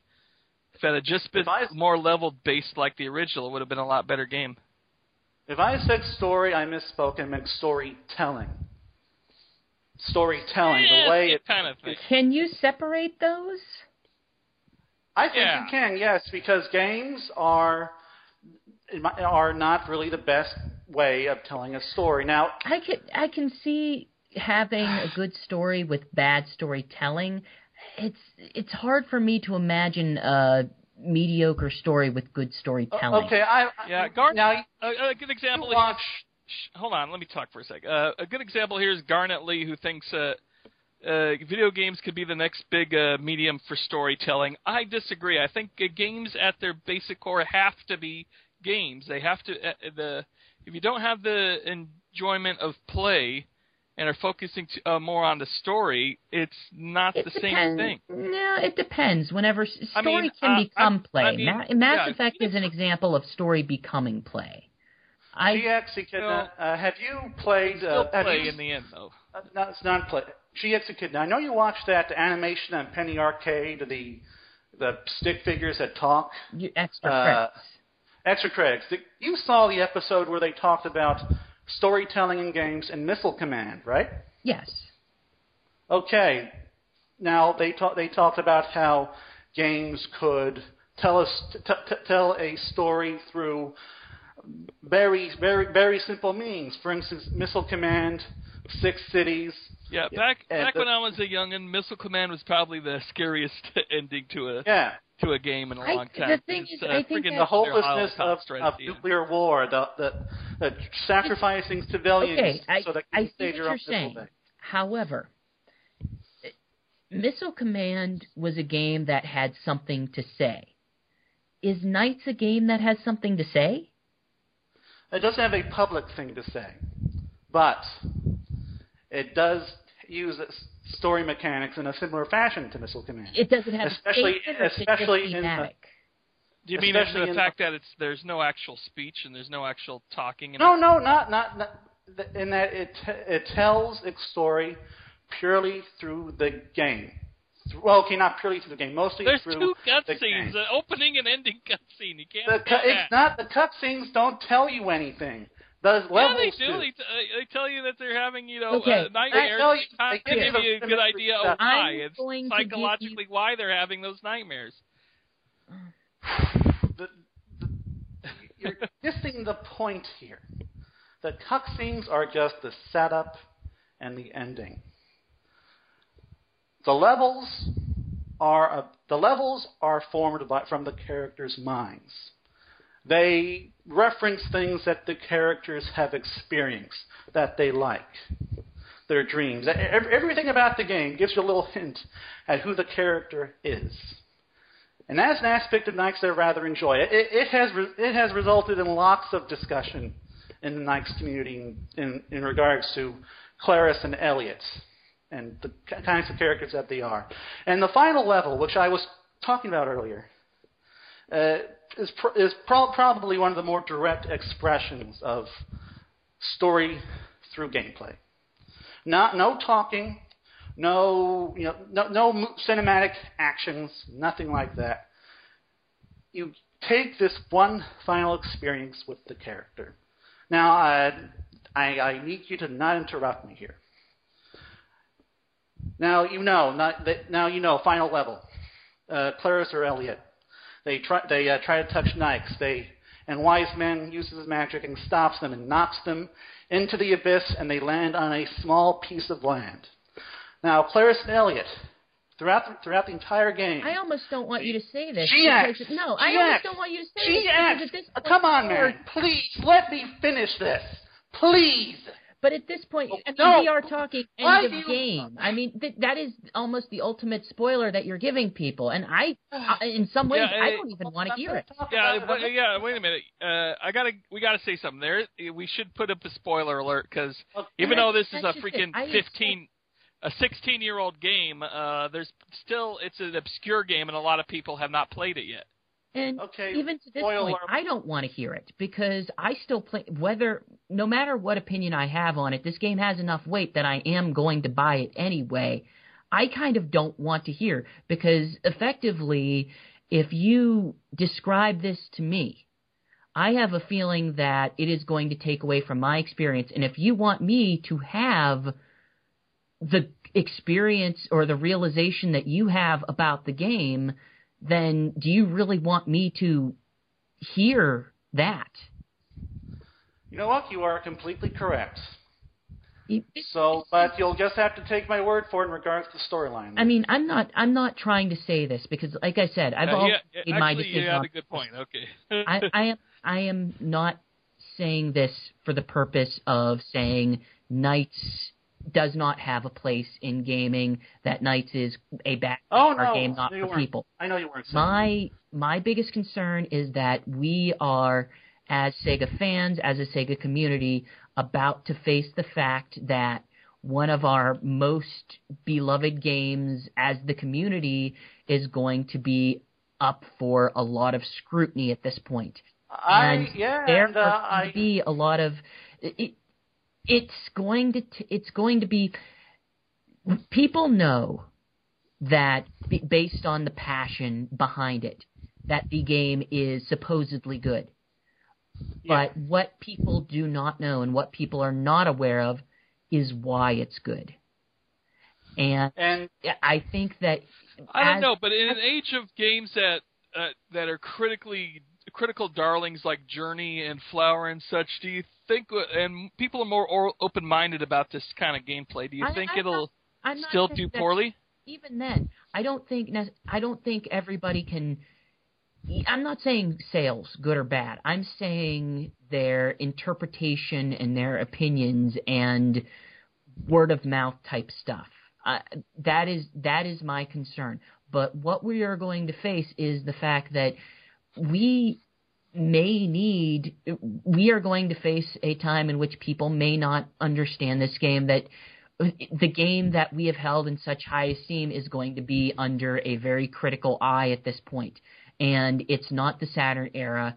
Some of the things that it does may not be as revolutionary as when it once does. And no, that maybe Knights does not have a very valid contemporary. But I have a feeling that it's to the gaming consumers, we have to be ready to answer some of those questions. We have to be ready to justify it, and we need to have good justifications as to why we have it in such high esteem. Oh, that's kind of what I've been trying to explain to you in regards to things like the scoring system and my experience of the game. That because it sounds like it is a very thematically complex game, that's going to be something very difficult to communicate. That it is very much an uphill battle of explaining people, because it's like, as I told you, I'm not interested in score. My understanding of the game was that it is almost entirely score-based, and the goal of the game is to get the score. And that's why I don't think this game is going to be for you. That's the thing. And that's why when I was asked, if it's not for everyone, it's not for everyone. There's nothing you can really do about that. Yeah, and this is why when you asked me, will this be a game that contemporary gamers can understand and will love? I said no. I bought this game in 2005. I didn't get it. If it wasn't for the fact that I was a big Sega fan, I loved the Sega Saturn, I wouldn't have played this game for more than 15 minutes. And frankly, this is how I expect it to go for a lot of people. I mean, there's this one kid in the Sega forums who hates this game. He only played it for 15 minutes, but he didn't like it because he didn't get it. And yeah, this is the game that it doesn't give you a tutorial. It doesn't tell you that a lot of these mechanics exist. They're just there. And so this is a game that I don't think a lot of people are going to like. I don't think so. Now, hopefully, like you said, hopefully SegaVix and Sega and Sonic Stadium and places like that can tell people about the mechanics and why we like the game. But I mean, really, yeah, critical reception can go either way. And while I think the game's probably going to be pretty well received, I think it's going to be mostly because of reviewers who were teenagers when the game came out and played it and loved it. People playing Saturn games. Now you're living in a dream world. I love the gameplay enough that I played through the Christmas Nights demo when it originally came out and unlocked everything. Now, if you don't know what that is, Christmas Night Devil, you're going through one level as either Chris or Elliot, and you can, depending on what time of the calendar year it is, or unless you set your Saturn, you'll either have a Christmas theme or a normal one. But every time, and you play one level and the boss battle, and that's it. But every time you beat that, thing, you get a chance to unlock more unlockables like game concept art, videos, and even eventually the ability to play as Sonic and through the Knights level. And fight Robotnik, sort of. Yeah, it was enjoyable enough that I was able to keep replaying that level over and over again and still, just to unlock the stuff. And that's, I think, its biggest attribute, in my opinion, is that I just enjoy the main gameplay part. And if I didn't, I wouldn't play, all the way to the ending. And I guess I will end it on a positive note. Possibly backhanded compliments, but is there any other kind? I love you, GX. First off, I am very much glad to be playing it as the high definition thing that it will be, because the Saturn, I will be very happy now, may I in warn the you Saturn's resolution. I'm going to warn you. I'm going to interrupt you, but it's a warning. The good kind of interruption. I'm pretty sure that this is the PlayStation 2 version. So when they say HD, it is PS2 HD probably with some smoothing. Hey, if it's better than the Saturn's terrible resolution, then it's better than 32-bit graphics. And great. I'm fine with that. But, don't get your hopes too high, is all I'm saying. And since we've already decided to make a Player One podcast callbacks, Vindication. Yes, the Saturn 3D controller is not a good controller. It is a dumb controller. It was good back in the day. I think we yelled at each other enough. I still think the analog nub was one of the better analog nubs for a long while. It felt good on the hand. But then again, I got giant hands, so I can't always. Yeah, I've got fairly big hands. I don't think there's. I am sick of everyone talking about my giant hand. The first such incident occurred in 1952. Here's the thing. I knew you were old. I'm going to argue that controller is better than the Xbox 360 or the Shock. Nobody's going to argue. No, it's not better than those controllers. But I actually thought it was more comfortable, the controller, than the Dreamcast. Yeah, it was. Well, the Dreamcast was just... Especially thanks to the analog thumbstick. The Dreamcast controller's shit, I gotta say. It's a venue for the VM. I love my Dreamcast, but it's got a horrible controller. Okay, I'm sorry. I bring out the worst in people. Yes, you do. You actually were able to make me almost yell at you today, which I was hoping to not have happen on the Sonic Talk podcast, but lo and behold, Knuckles has a temper. So, what were you saying? Me? Yeah, I thought you were saying something. Well, someone was saying something. Talk. And now, before we get into comic talk, one more break with a musical interlude. You and me, I can see, we were not far away. Okay, we're not listening to this. We're not listening to this. Anytime, any place.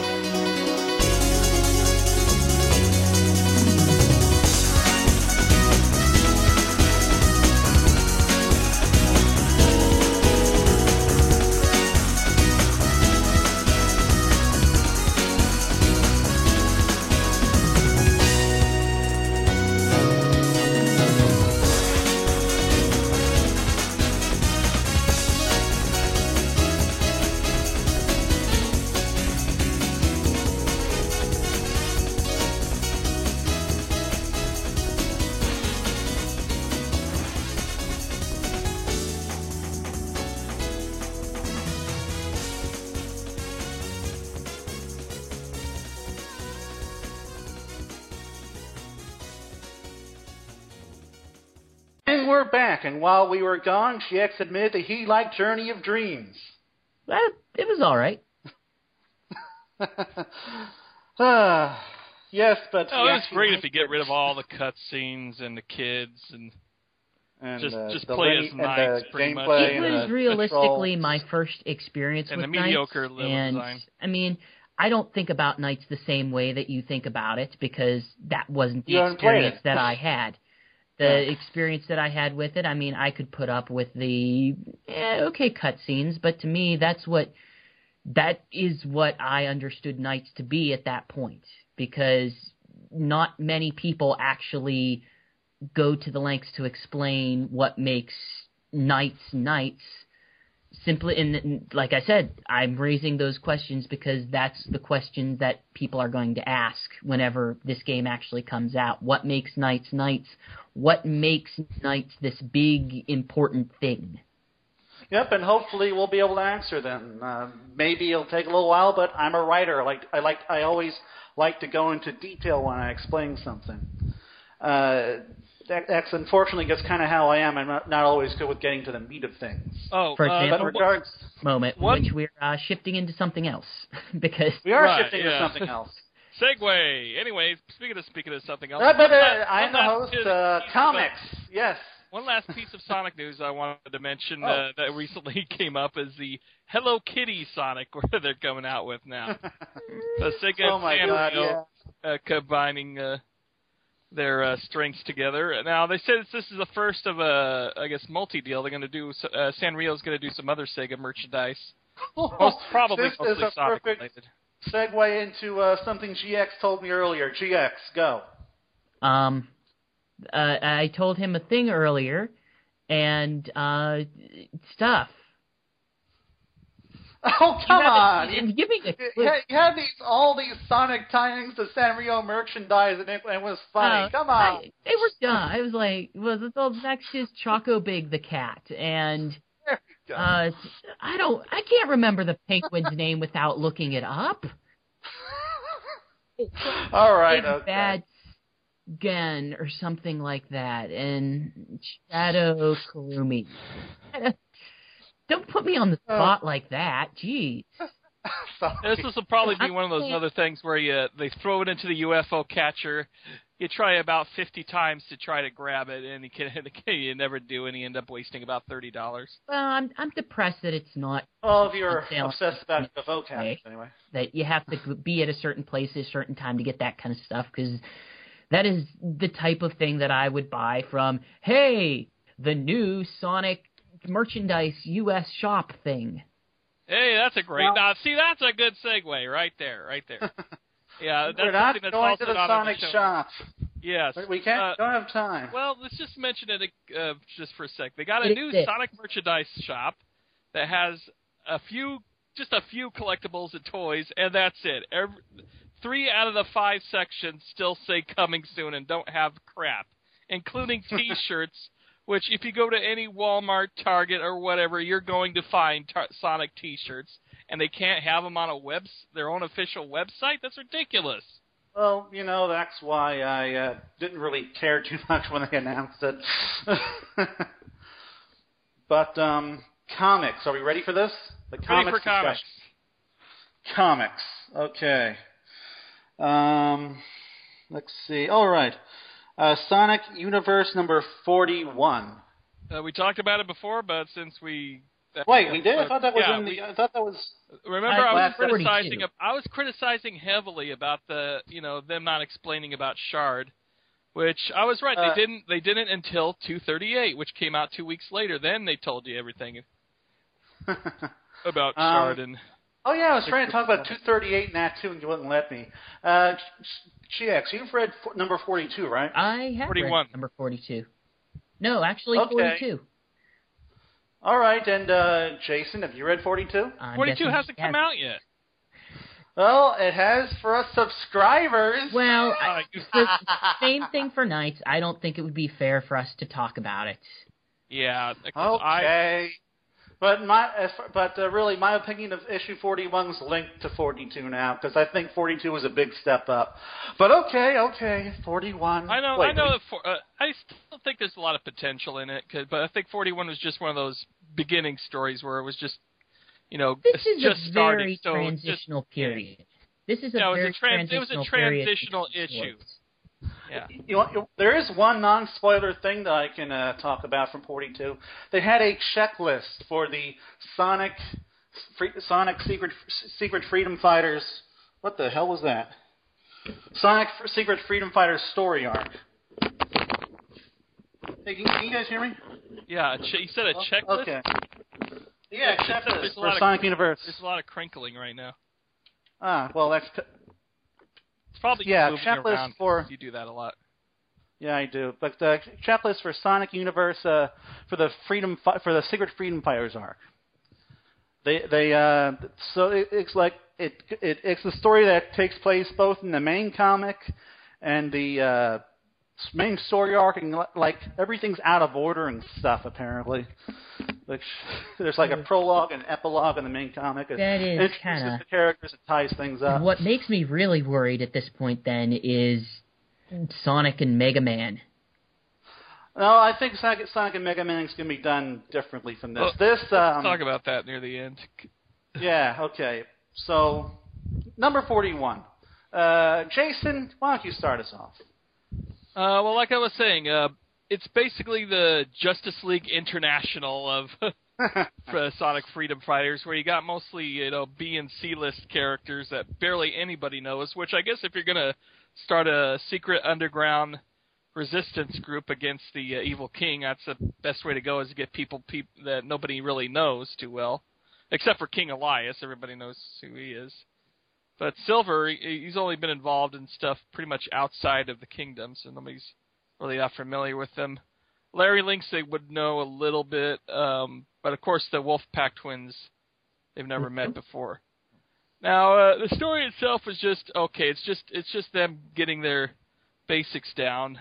Mainly Silver, Shard, and Larry Lynx, Super Jinx, going after Jeffrey and trying to find out what he's up to. But like I said, the main problem I had with this before is Shard. He's just there and not really introduced too well. He's just this metal Sonic that's been redesigned, and he's got like Sonic's attitude to him, and he's really cocky. And you could tell he could be a likable character, but throwing somebody out there which you don't know who the hell he is a horrible way. What is that sound you're making? Oh my god! Oh, shut up. I'm trying to fix my headphones. Keep going. It sounds like you're farting into the mic, I swear to God. It really does. I'm like sorry. Let's ignore the sound and talk about the issue. Okay. Anyway. So basically they try to get Jeffrey, and they... Okay, sorry, I had to do something. Really. But... it's just a very basic learning, intro that really doesn't examine the characters well enough for something where you're trying to get your bearings grounded into who these people are and what they're all about. And I think they could have done a much better job on this issue than they did. I did like the ending where Elias and the Wolf Twins are trying to find out what Naugus is up to, and he's well aware, and he's turning into this fire demon. It's just pretty awesome. But other than that, I was, whatever. He's an elemental, so he could just turn into fire. And you haven't read 42. No, I have not read 42. Yeah, so we can't talk about it. But yeah, I really like 42. But so, what do you like about what? I know you have a different opinion, GX. What do you like about it? Series? To me, I don't know. I have a feeling that this arc is never going to really get into something big or heavy. I think what it's going to do is it's going to... Big and heavy are on the other team. Oh, shut up. I have a feeling what they're going to do is that this is going to be exclusive to set up that this team exists, that this is their purpose, and that eventually they will play back into the main storyline, that they will have greater influence over what happens there. that we are. It's kind of like we are again facing the transition that the dominoes are being restacked, and we're just waiting to see what's going to knock them down. I don't really know about that, because this whole thing was pretty much formed in response to Nagas becoming king. I don't think that's going to be a plot point come issue number 241. It's been the plot point. I mean, it depends on where they've been focusing with each individual issue. But, I mean, that's been the kind of underlying plot point. So unless it's either going to be that Nagas will make the move or Eggman will make the move. And whichever one makes the move first is going to be the one that it's going to be about, whatever's big. Or they could both make the move and it's going to be about the major conflict between them. Well, let's see. 241. Blast from the Past. No. 241. Shut up. I'm not reading it. I'm just going through it. I am not reading going through it. I guess I might be wrong. That's all I'll say. But, yeah, okay. I guess if Nagas remains a plot point after this story arc, I guess, yeah, you know what? You're right. I don't really think they would resolve it in this story arc, because it's all about subverting him. Right? They aren't going to end this story arc in Sonic Universe. No. Nagas at the end of 2 issues? No, I can't see them doing that at all. I can see them. You're right. The best I can see it resolving is that maybe they discover the fact that he is multiple creatures in one. Maybe they make some sort of blow against him or find out some sort of dark secret, because that was basically the whole point. They're trying to figure out what is going on with them, what is the major plan, what is the whole point of him being king, because clearly he isn't king just to be king. Although, I don't know, maybe with Nagas I could see him being king just for the sake of being king. Yeah, Nagas doesn't really have any greater motives, I don't think. I think he's... What has he done since he's become king? He's basically been possessive of the title, and that's about it. I mean, if he wanted to complete power, if he wanted to rule people, he wouldn't be working with the council right now. I feel like Nagas is a smarter character than he lets on. It's just that his fatal flaw is his ego, so he underestimates. I mean, I would not be surprised if he has other things going on, and that's the whole reason why they were kind of spying on him, is because they expect him to have other things going on. Yeah, see, that's the thing, though. He's playing it smart, because if he just tried to force his way to be king, nobody would go for that. He wouldn't have... He wouldn't have the army, going after the people, because the army would refuse. You gotta have people actually believing in you before you can have really true power as far as true. But he gained a lot.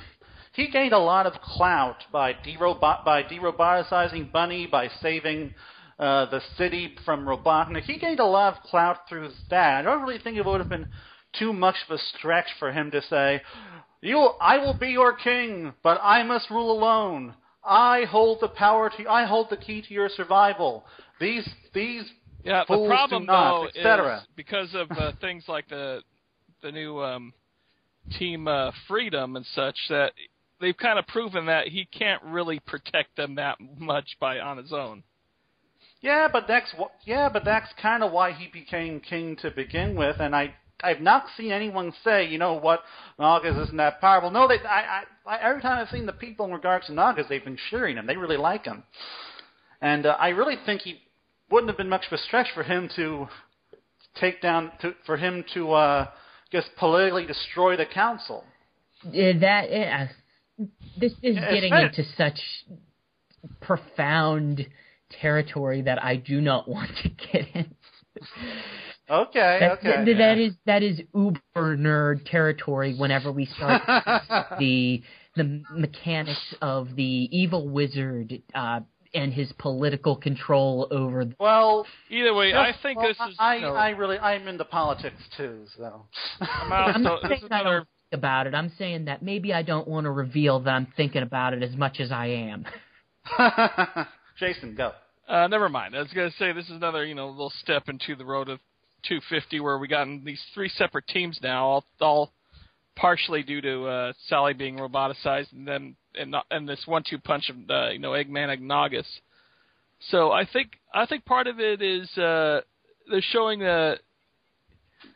well, anyway, my prediction as far as at the end of 250 with Sally's fate is, I think a lot of people are expecting it to just go back to the way things were, and I do not think that's going to happen at all.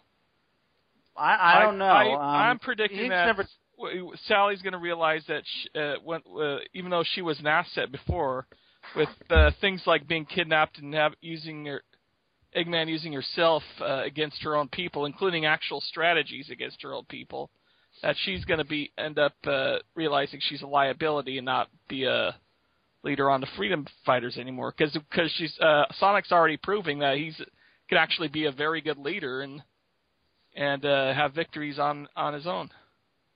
Maybe, we'll see. Anyway, speaking of Sonic and everything, we should go to 238. Yes, it was okay. It was kind of disappointing, a little mediocre. I think that it felt like a one-shot issue that was divided into two parts. It kind of was, thanks to the backstory, which was a lot better. And it was also a story that was repeated, like 3 years ago, back in Raining Cats and Dogs, basically. I mean, we got Eggman and the Egg Legion trying to put doubt in between the Wolf Pack and the Felidae and trying to make them fight each other, and they end up joining together and end up kicking Eggman's butt again. But really, the whole point of this arc was just to introduce Lita and Lyco. Yeah, Lita.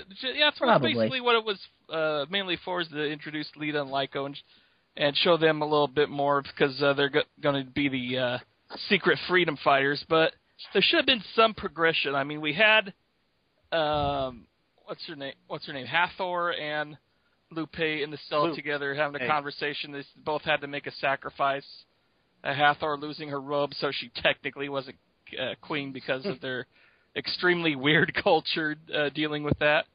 And Lupe possibly becoming roboticized or legionized. But in the end, Hathor and Lyco, which one of them, with a cool butt kicking on Drago, that was actually my favorite part, ended up rescuing her. And you think at the end that there'd be actually more of a strength between the two clans, and they'd actually kind of admire one another a little bit more. But in the end, they just grip their hands real hard and say, just don't mention it again, all right?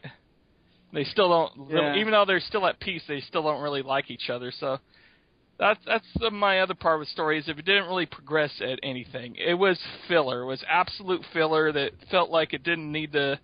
There was nothing in it of any importance outside of Tails putting a chip on the death. Yes, in fact, well, before you say anything, one more thing I gotta say. The backstories in both 237 and 238 had a lot more importance than what was going on in the main story of both those issues. That's all I gotta say.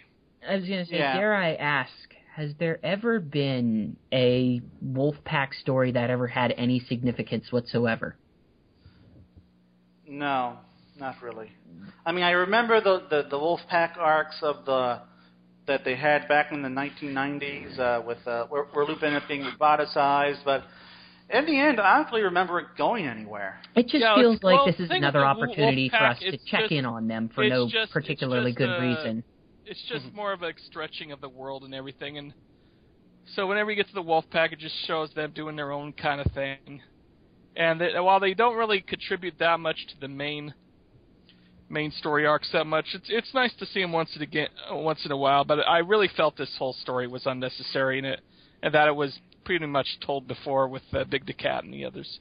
All I'll add is that Raining Cats and Dogs. All I'll add is that Tails can actually hold his own pretty well. Yeah, that was pretty cool too. And I think Sonic was actually partially responsible for that, because before they kept holding back on Sally because, that's their dear friends. But okay, we're getting into that awkward territory.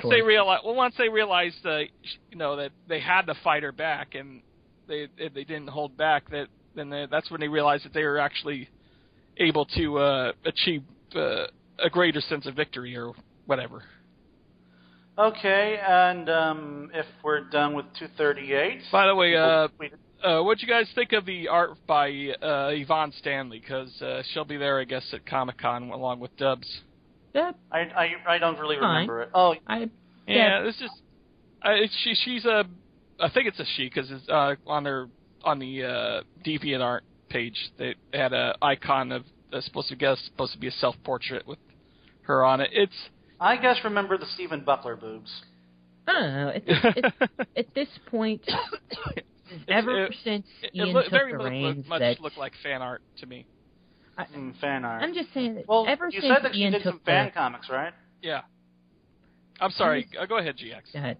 I'm just saying that, to me, ever since Ian took the reign, the difference between the different artists has been less and less and less. It's not like the hundreds to basically everything between, I would say, I'd even go say like everything after 50, between 50 and 150, that things were just all over the place. To me, it feels like they've done a good job bringing it down to at least a little bit more consistency. And yes, every artist...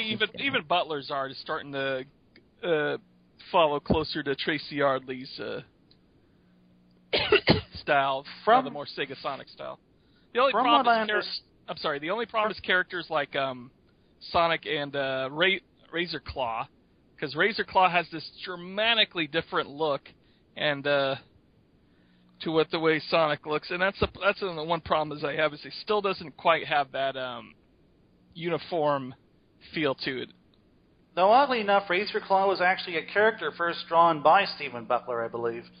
Yeah, I think that's part of the reason why they had Stephen Buckler do these two arcs is because he also did Raining Cats and Dogs, and he's real familiar with those characters and how to draw them. But in regards to the uniformed arc style, as I recall, Archie is trying to make a conformed arc style based around Tracy Yardley's style. They consider that the more Sega Sonic style. And it was also kind of derived from Sonic X, at least in my opinion. So that's why we've been seeing this kind of consolidation since Ian Flynn and Tracy Yardley took the reins of the comic. And now, it really seems for the best because Ben Bates is actually, I think, as much as I love Yardley stuff, I think Ben Bates is actually improving on it a little bit. He's doing a great job. Either way, it's better than how it was before. Whenever it definitely was better how it was before. With better than Dave Manick and Ron Lim and Many Hangs. Yeah, those are pretty horrible times on there. Anyway, I think we're ready to move on to the final point of discussion. The Mega Man Sonic crossover. 12-part crossover. We're going to have 4 issues through. 12-part crossover, I was motherfucker. Giddy whenever I first heard this, and I realized then my thought process then you got to was, think about it, and you're like, I mean, it's not its own separate thing, which would have been much cooler, I think. I think they're doing it the best way. Or just in Sonic Universe or something, because the problem is, it's going to happen in 2013 near Sonic's Road to 250, where all this major stuff's happening, and they're going to have 4 issues just out of Sonic dedicated to this crossover, 4 issues of Sonic Universe, but and that's then 4 just issues of Mega Man. But that's just now, it. They Sonic actually Universe have Mega to Man, make it. cool. Now, actually, that's just it, though. Because it's not separate, they actually have to make it significant. Here's the thing. The rule of thumb is whenever you have the one-off crossover, generally speaking, it sucks.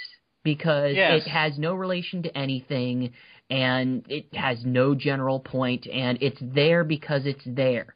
If Ian has a story that requires 12 comics, then clearly he has some sort of development there. Maybe it may not be the long-lasting development that we would be expecting. I'm sure we're not going to see, hey, maybe Mega Man offered Sonic's World this special technology to develop the Robot Masters or something. But it means that there's actually going to be a story and not this. Best I can say, remember Sonic Live? Yeah. The one thing that also worries me is if it becomes a Sonic Genesis, and it becomes pointing in that particular way. But at the very least, we'll actually have Mega Man as part of Sonic's comic book canon, which is actually Sonic Genesis is done really in the way that you kind of think it should be done, as a separate story with very little relation to the main comic. Yeah, that's the fact that they are making this a part of the main comic. I thought it was disappointing, but it was its own separate, thing because the universe changed at that one point. But because it was its own separate thing, there was no significant plot developments. It was boring as all hell.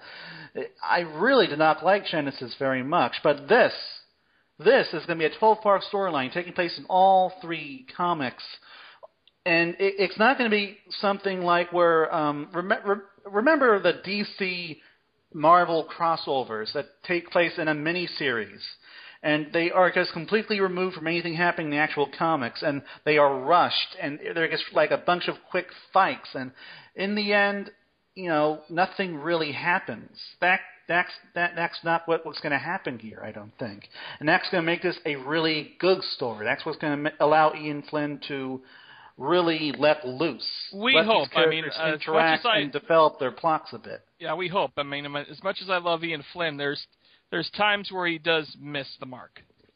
Oh yeah, like with Genesis, separate storyline and all that. Well, in several Sonic Universe arcs, like pretty much anything involving Silver, pretty much. It's amazing that Silver is almost the mark of death for a Sonic Universe. It's funny. It's his favorite character too, but anytime he writes stories with him in it, they tend to be absolutely horrible. With Silver? The only Silver arc, the only Silver stories I liked was Silver when he fought Rotor in the One Island. I didn't like the Silver future what was the alternate future with what's her name, Laura Lee or whatever. That one. Laura Sue. Laura Sue. I didn't like that one. I didn't like 30 years in the future or whatever it's called. 30 years later, going off on a where Silver wasn't barely even involved in that.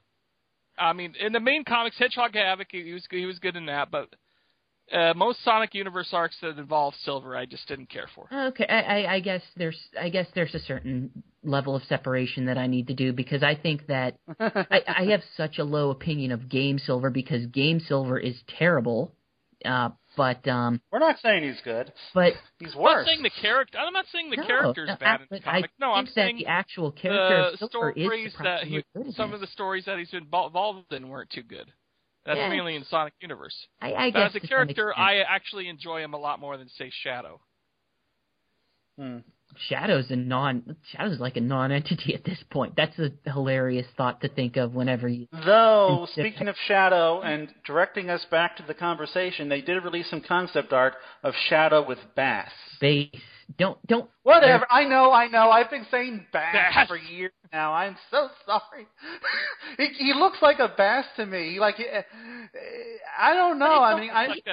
It's all music. Everything in Mega Man. I know it's all music. Rockman, treble. Rockman, roll. Blues. How does Proto Man? What does Proto Man have to do with music? Nothing. Proto Man was originally blues. Oh, blues. Right. They changed his name when he came over. Okay. Yeah. Okay, yes, I'm sorry. Bass. Yes, Shadow and Bass. God. I told myself earlier I was not going to make that mistake. You saw the other one with Knuckles and Proto Man in it. That makes the most sense. Yes. They're both the friendly rivals. And you know what that means, right? That Proto Man is officially the best Mega Man character because Knuckles is the best Sonic character. No. And they've been together. No. So therefore they are both the best characters of their franchise. No. So Knuckles and Proto Man. No. No. I like Knuckles as much as this guy. Being compared to Knuckles does not justify you as the best character of the Mega Man franchise. Yes, it does. No. I'm excited. Well, that's just how much I love Knuckles. I am excited. I am curious what in the world they're going to do because, in all honesty, I mean, again, I don't expect this to have long-lasting repercussions. However, there are a lot of thematic parallels between what Archie does with the Sonic universe and really the Mega Man universe in general, because it has become an issue of like the robot rights, the acceptance of robots, the idea of being legionized, all these. Yeah, that might be an interesting thing because we're talking about one comic where they're trying to get robots' rights and robots' respects, where in the Sonic universe, pretty much most robots are, except for like Nicole or Shard, are pretty much evil, and they'd rather just have them destroy and robotization. People hate being turned into robots or anything. So we got this anti-robot group and this pro-robot group that can actually make for an pretty interesting story. GX, I have a question. Have you heard our Ian Flynn interview? I have not. Ian did this whole thing where he compared Wily to Dr. Eggman, and how Wily was much more childish and didn't really have Eggman's kind of lust for death and destruction. And the way he just everyone go and listen to our that podcast. To be more the center of attention. He doesn't want to rule the universe. He just wants recognition and wants people to. Oh yeah, that's his origin. How awesome that's why he turned, is because he was sick of being in Dr. Light's shadows, and his idea of getting the attention was to reprogram the robots and use them to take over the world.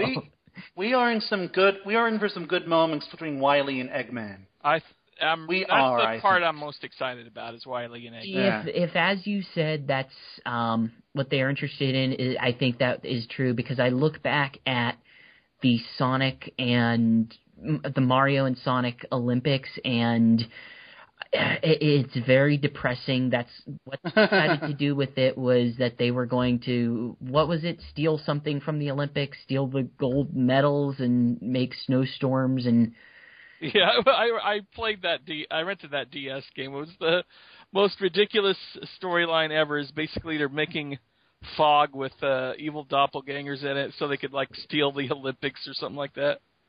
Yeah, it's kind of because they weren't invited or something like that. It's interesting to see certain characters interact, and perhaps between Wily and Eggman, that could be the most interesting interaction. Yeah, on games like that, I wish they'd get an actual writer who actually knew what the hell they were doing. They could have some fun with it, Yeah, I don't care for that game.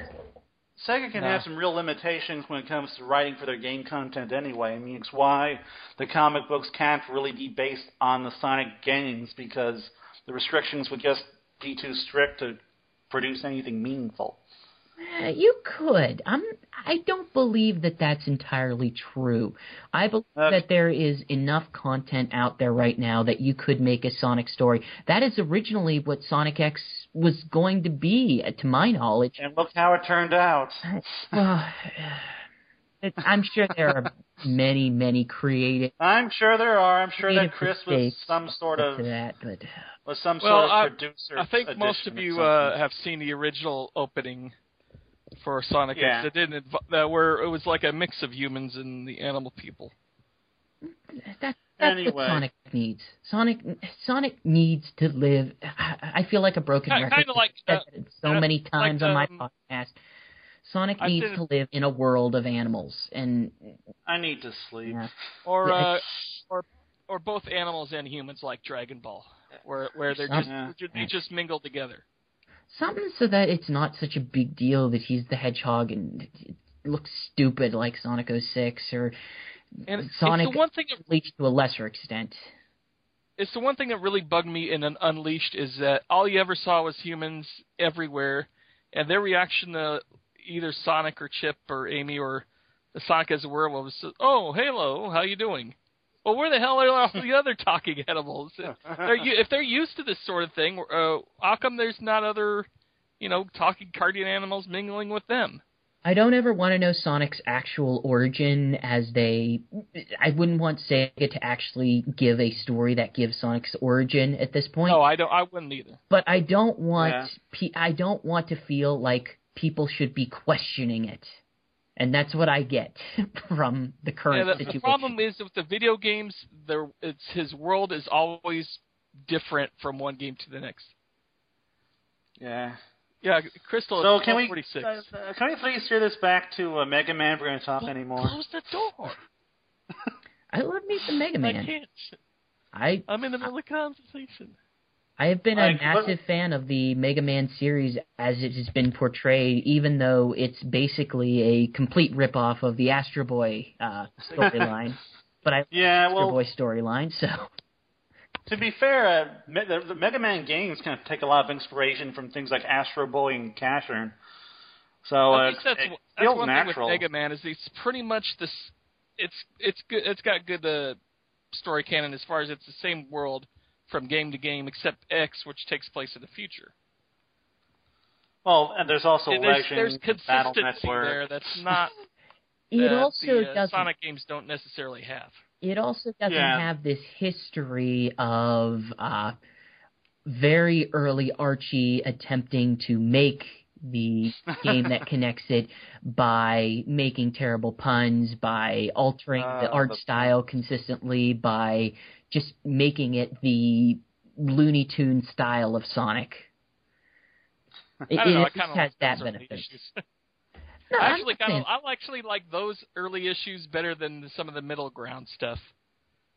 Some of the Penders and Ballers stuff, actually.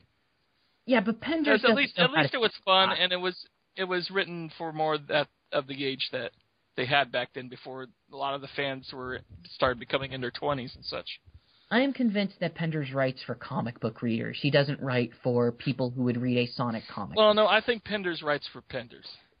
Yeah, which is lots of characters that talk pretty much the same, and Star Trek references. In fact, he criticized Ian for not creating enough characters, and by the time the Knuckles series ended, it had way too many characters to begin with. That's what the Sonic series needs. It needs more characters.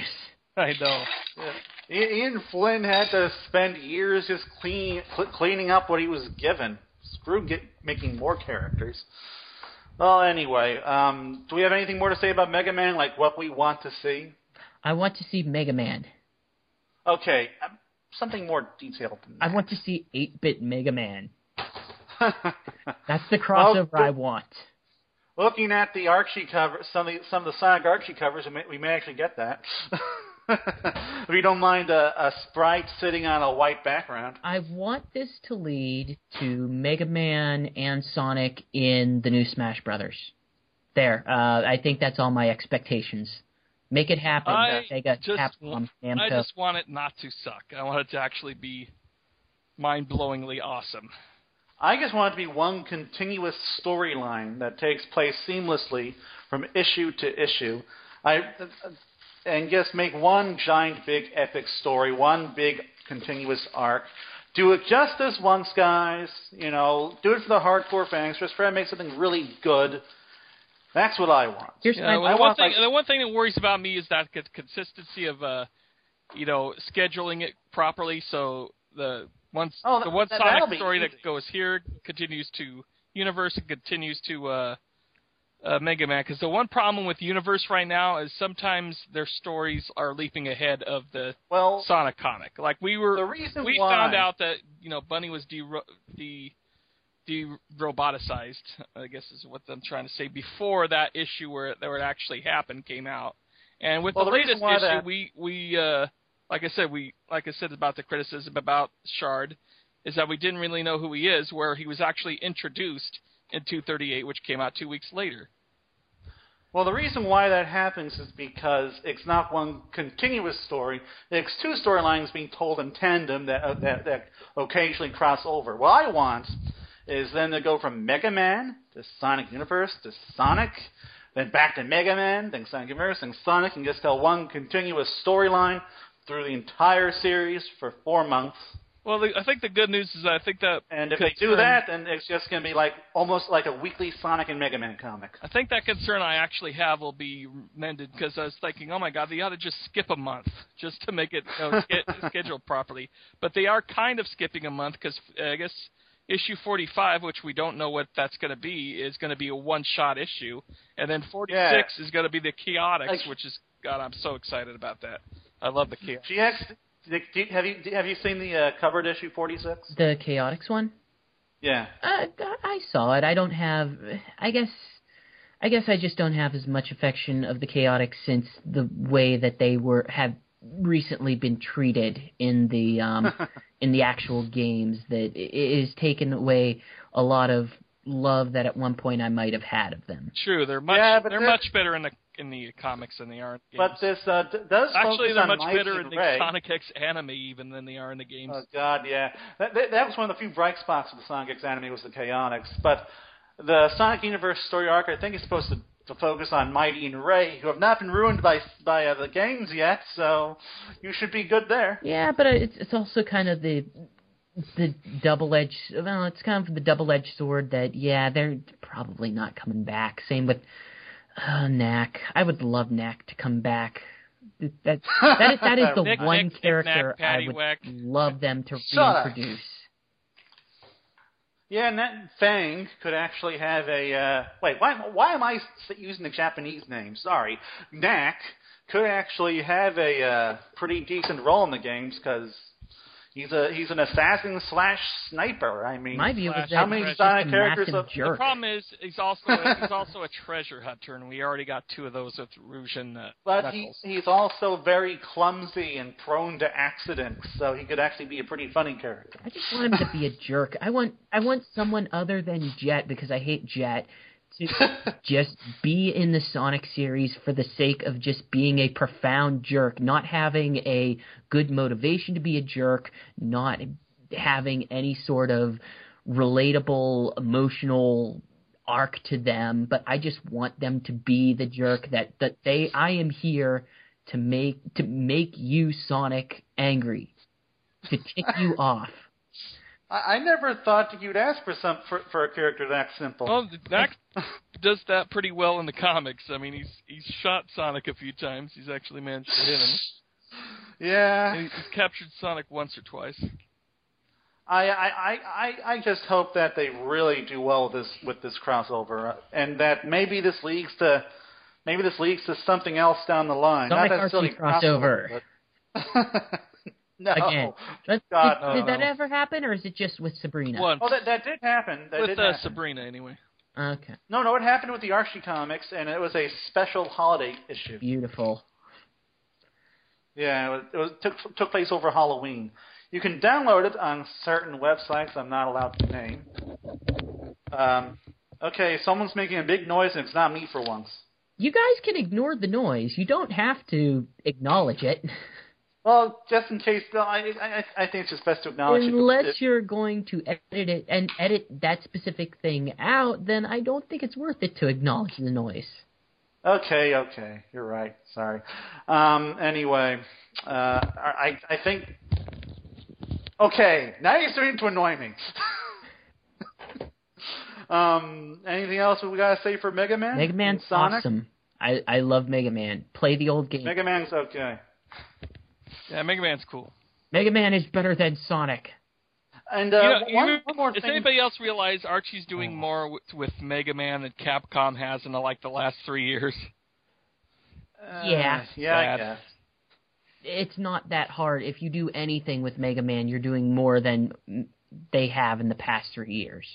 Well, what's weird is Capcom had this horrible tendency to milk the hell out of Mega Man. They have a horrible tendency to milk the really hell out of everything they do. Every single thing. That's why we have... They have the horrible tendency to milk the hell out of my wallet as far as DLC content and everything.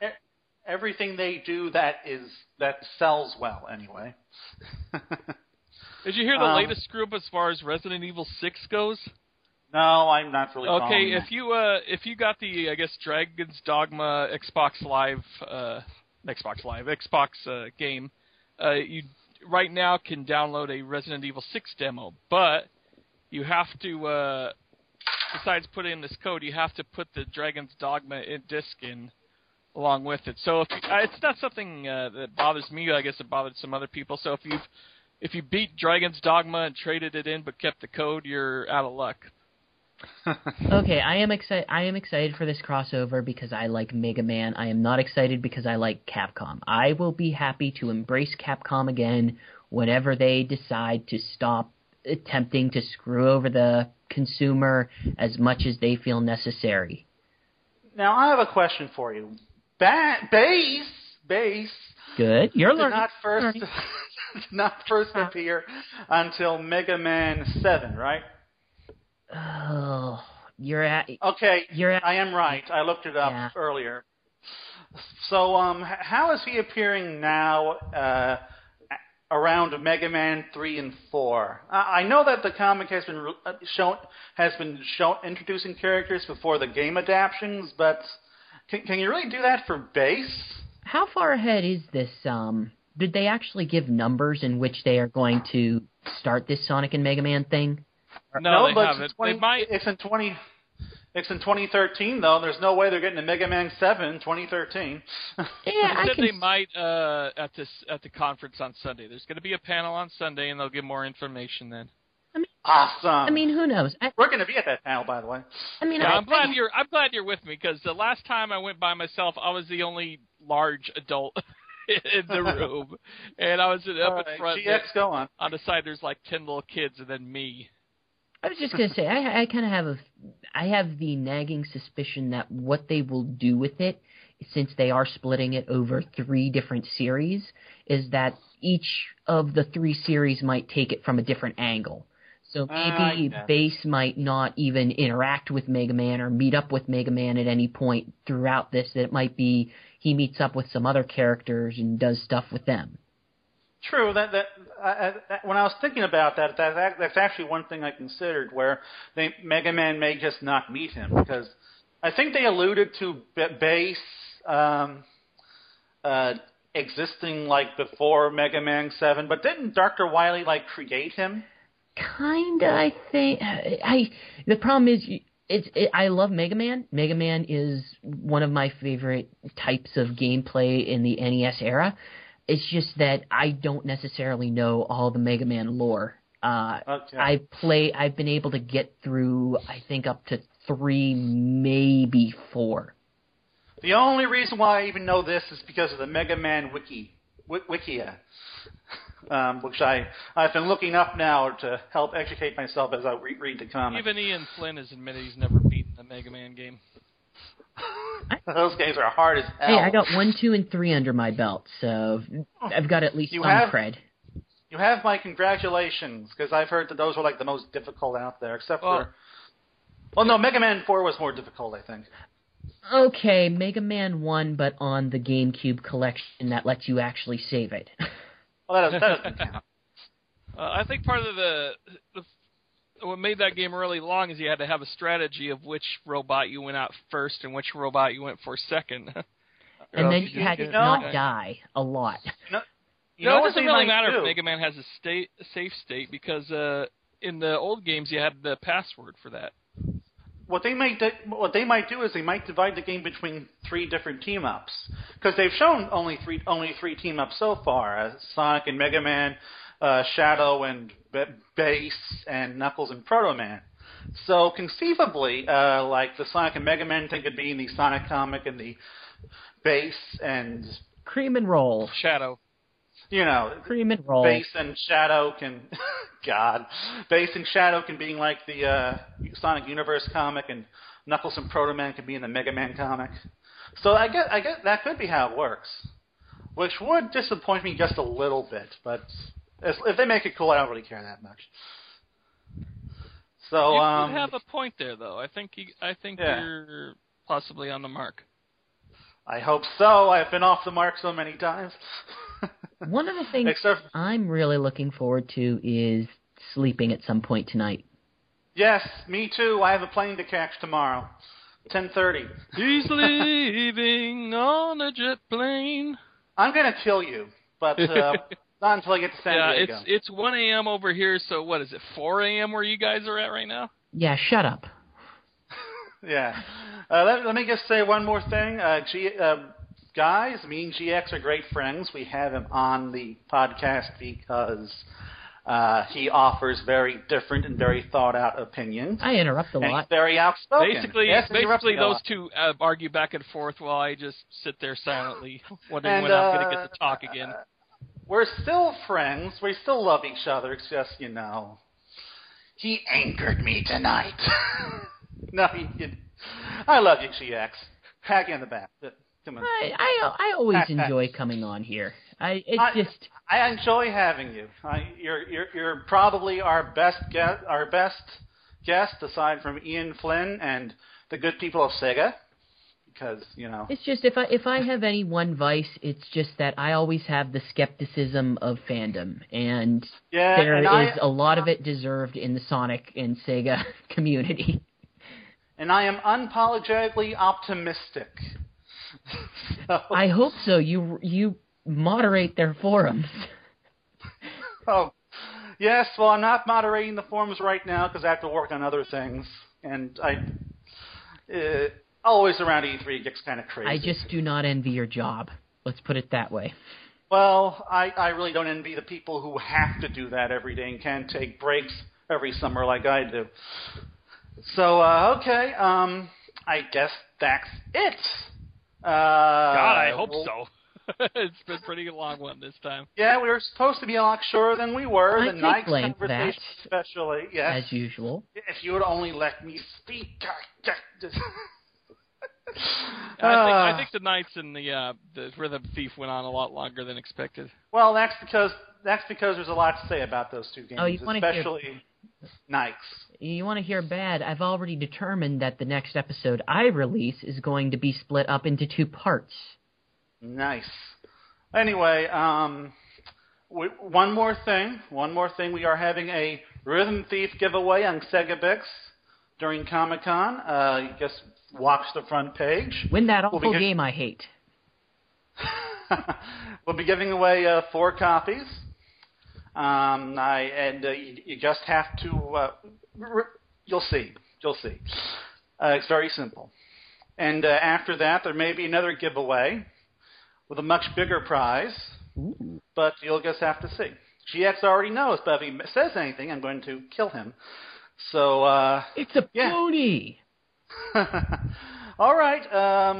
Bye. Everyone, say bye. Goodbye. Have a good one. This is your friendly neighborhood moderator of... Moderator. Shut up. This is your friendly neighborhood host signing...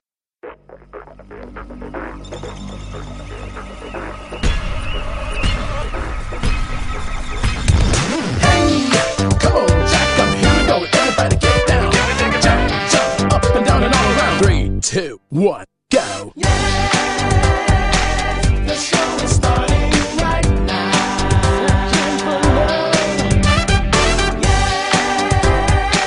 You people get in now. Jump, up and down and all around. Everybody feels up, get down. Feel the beat out in the street.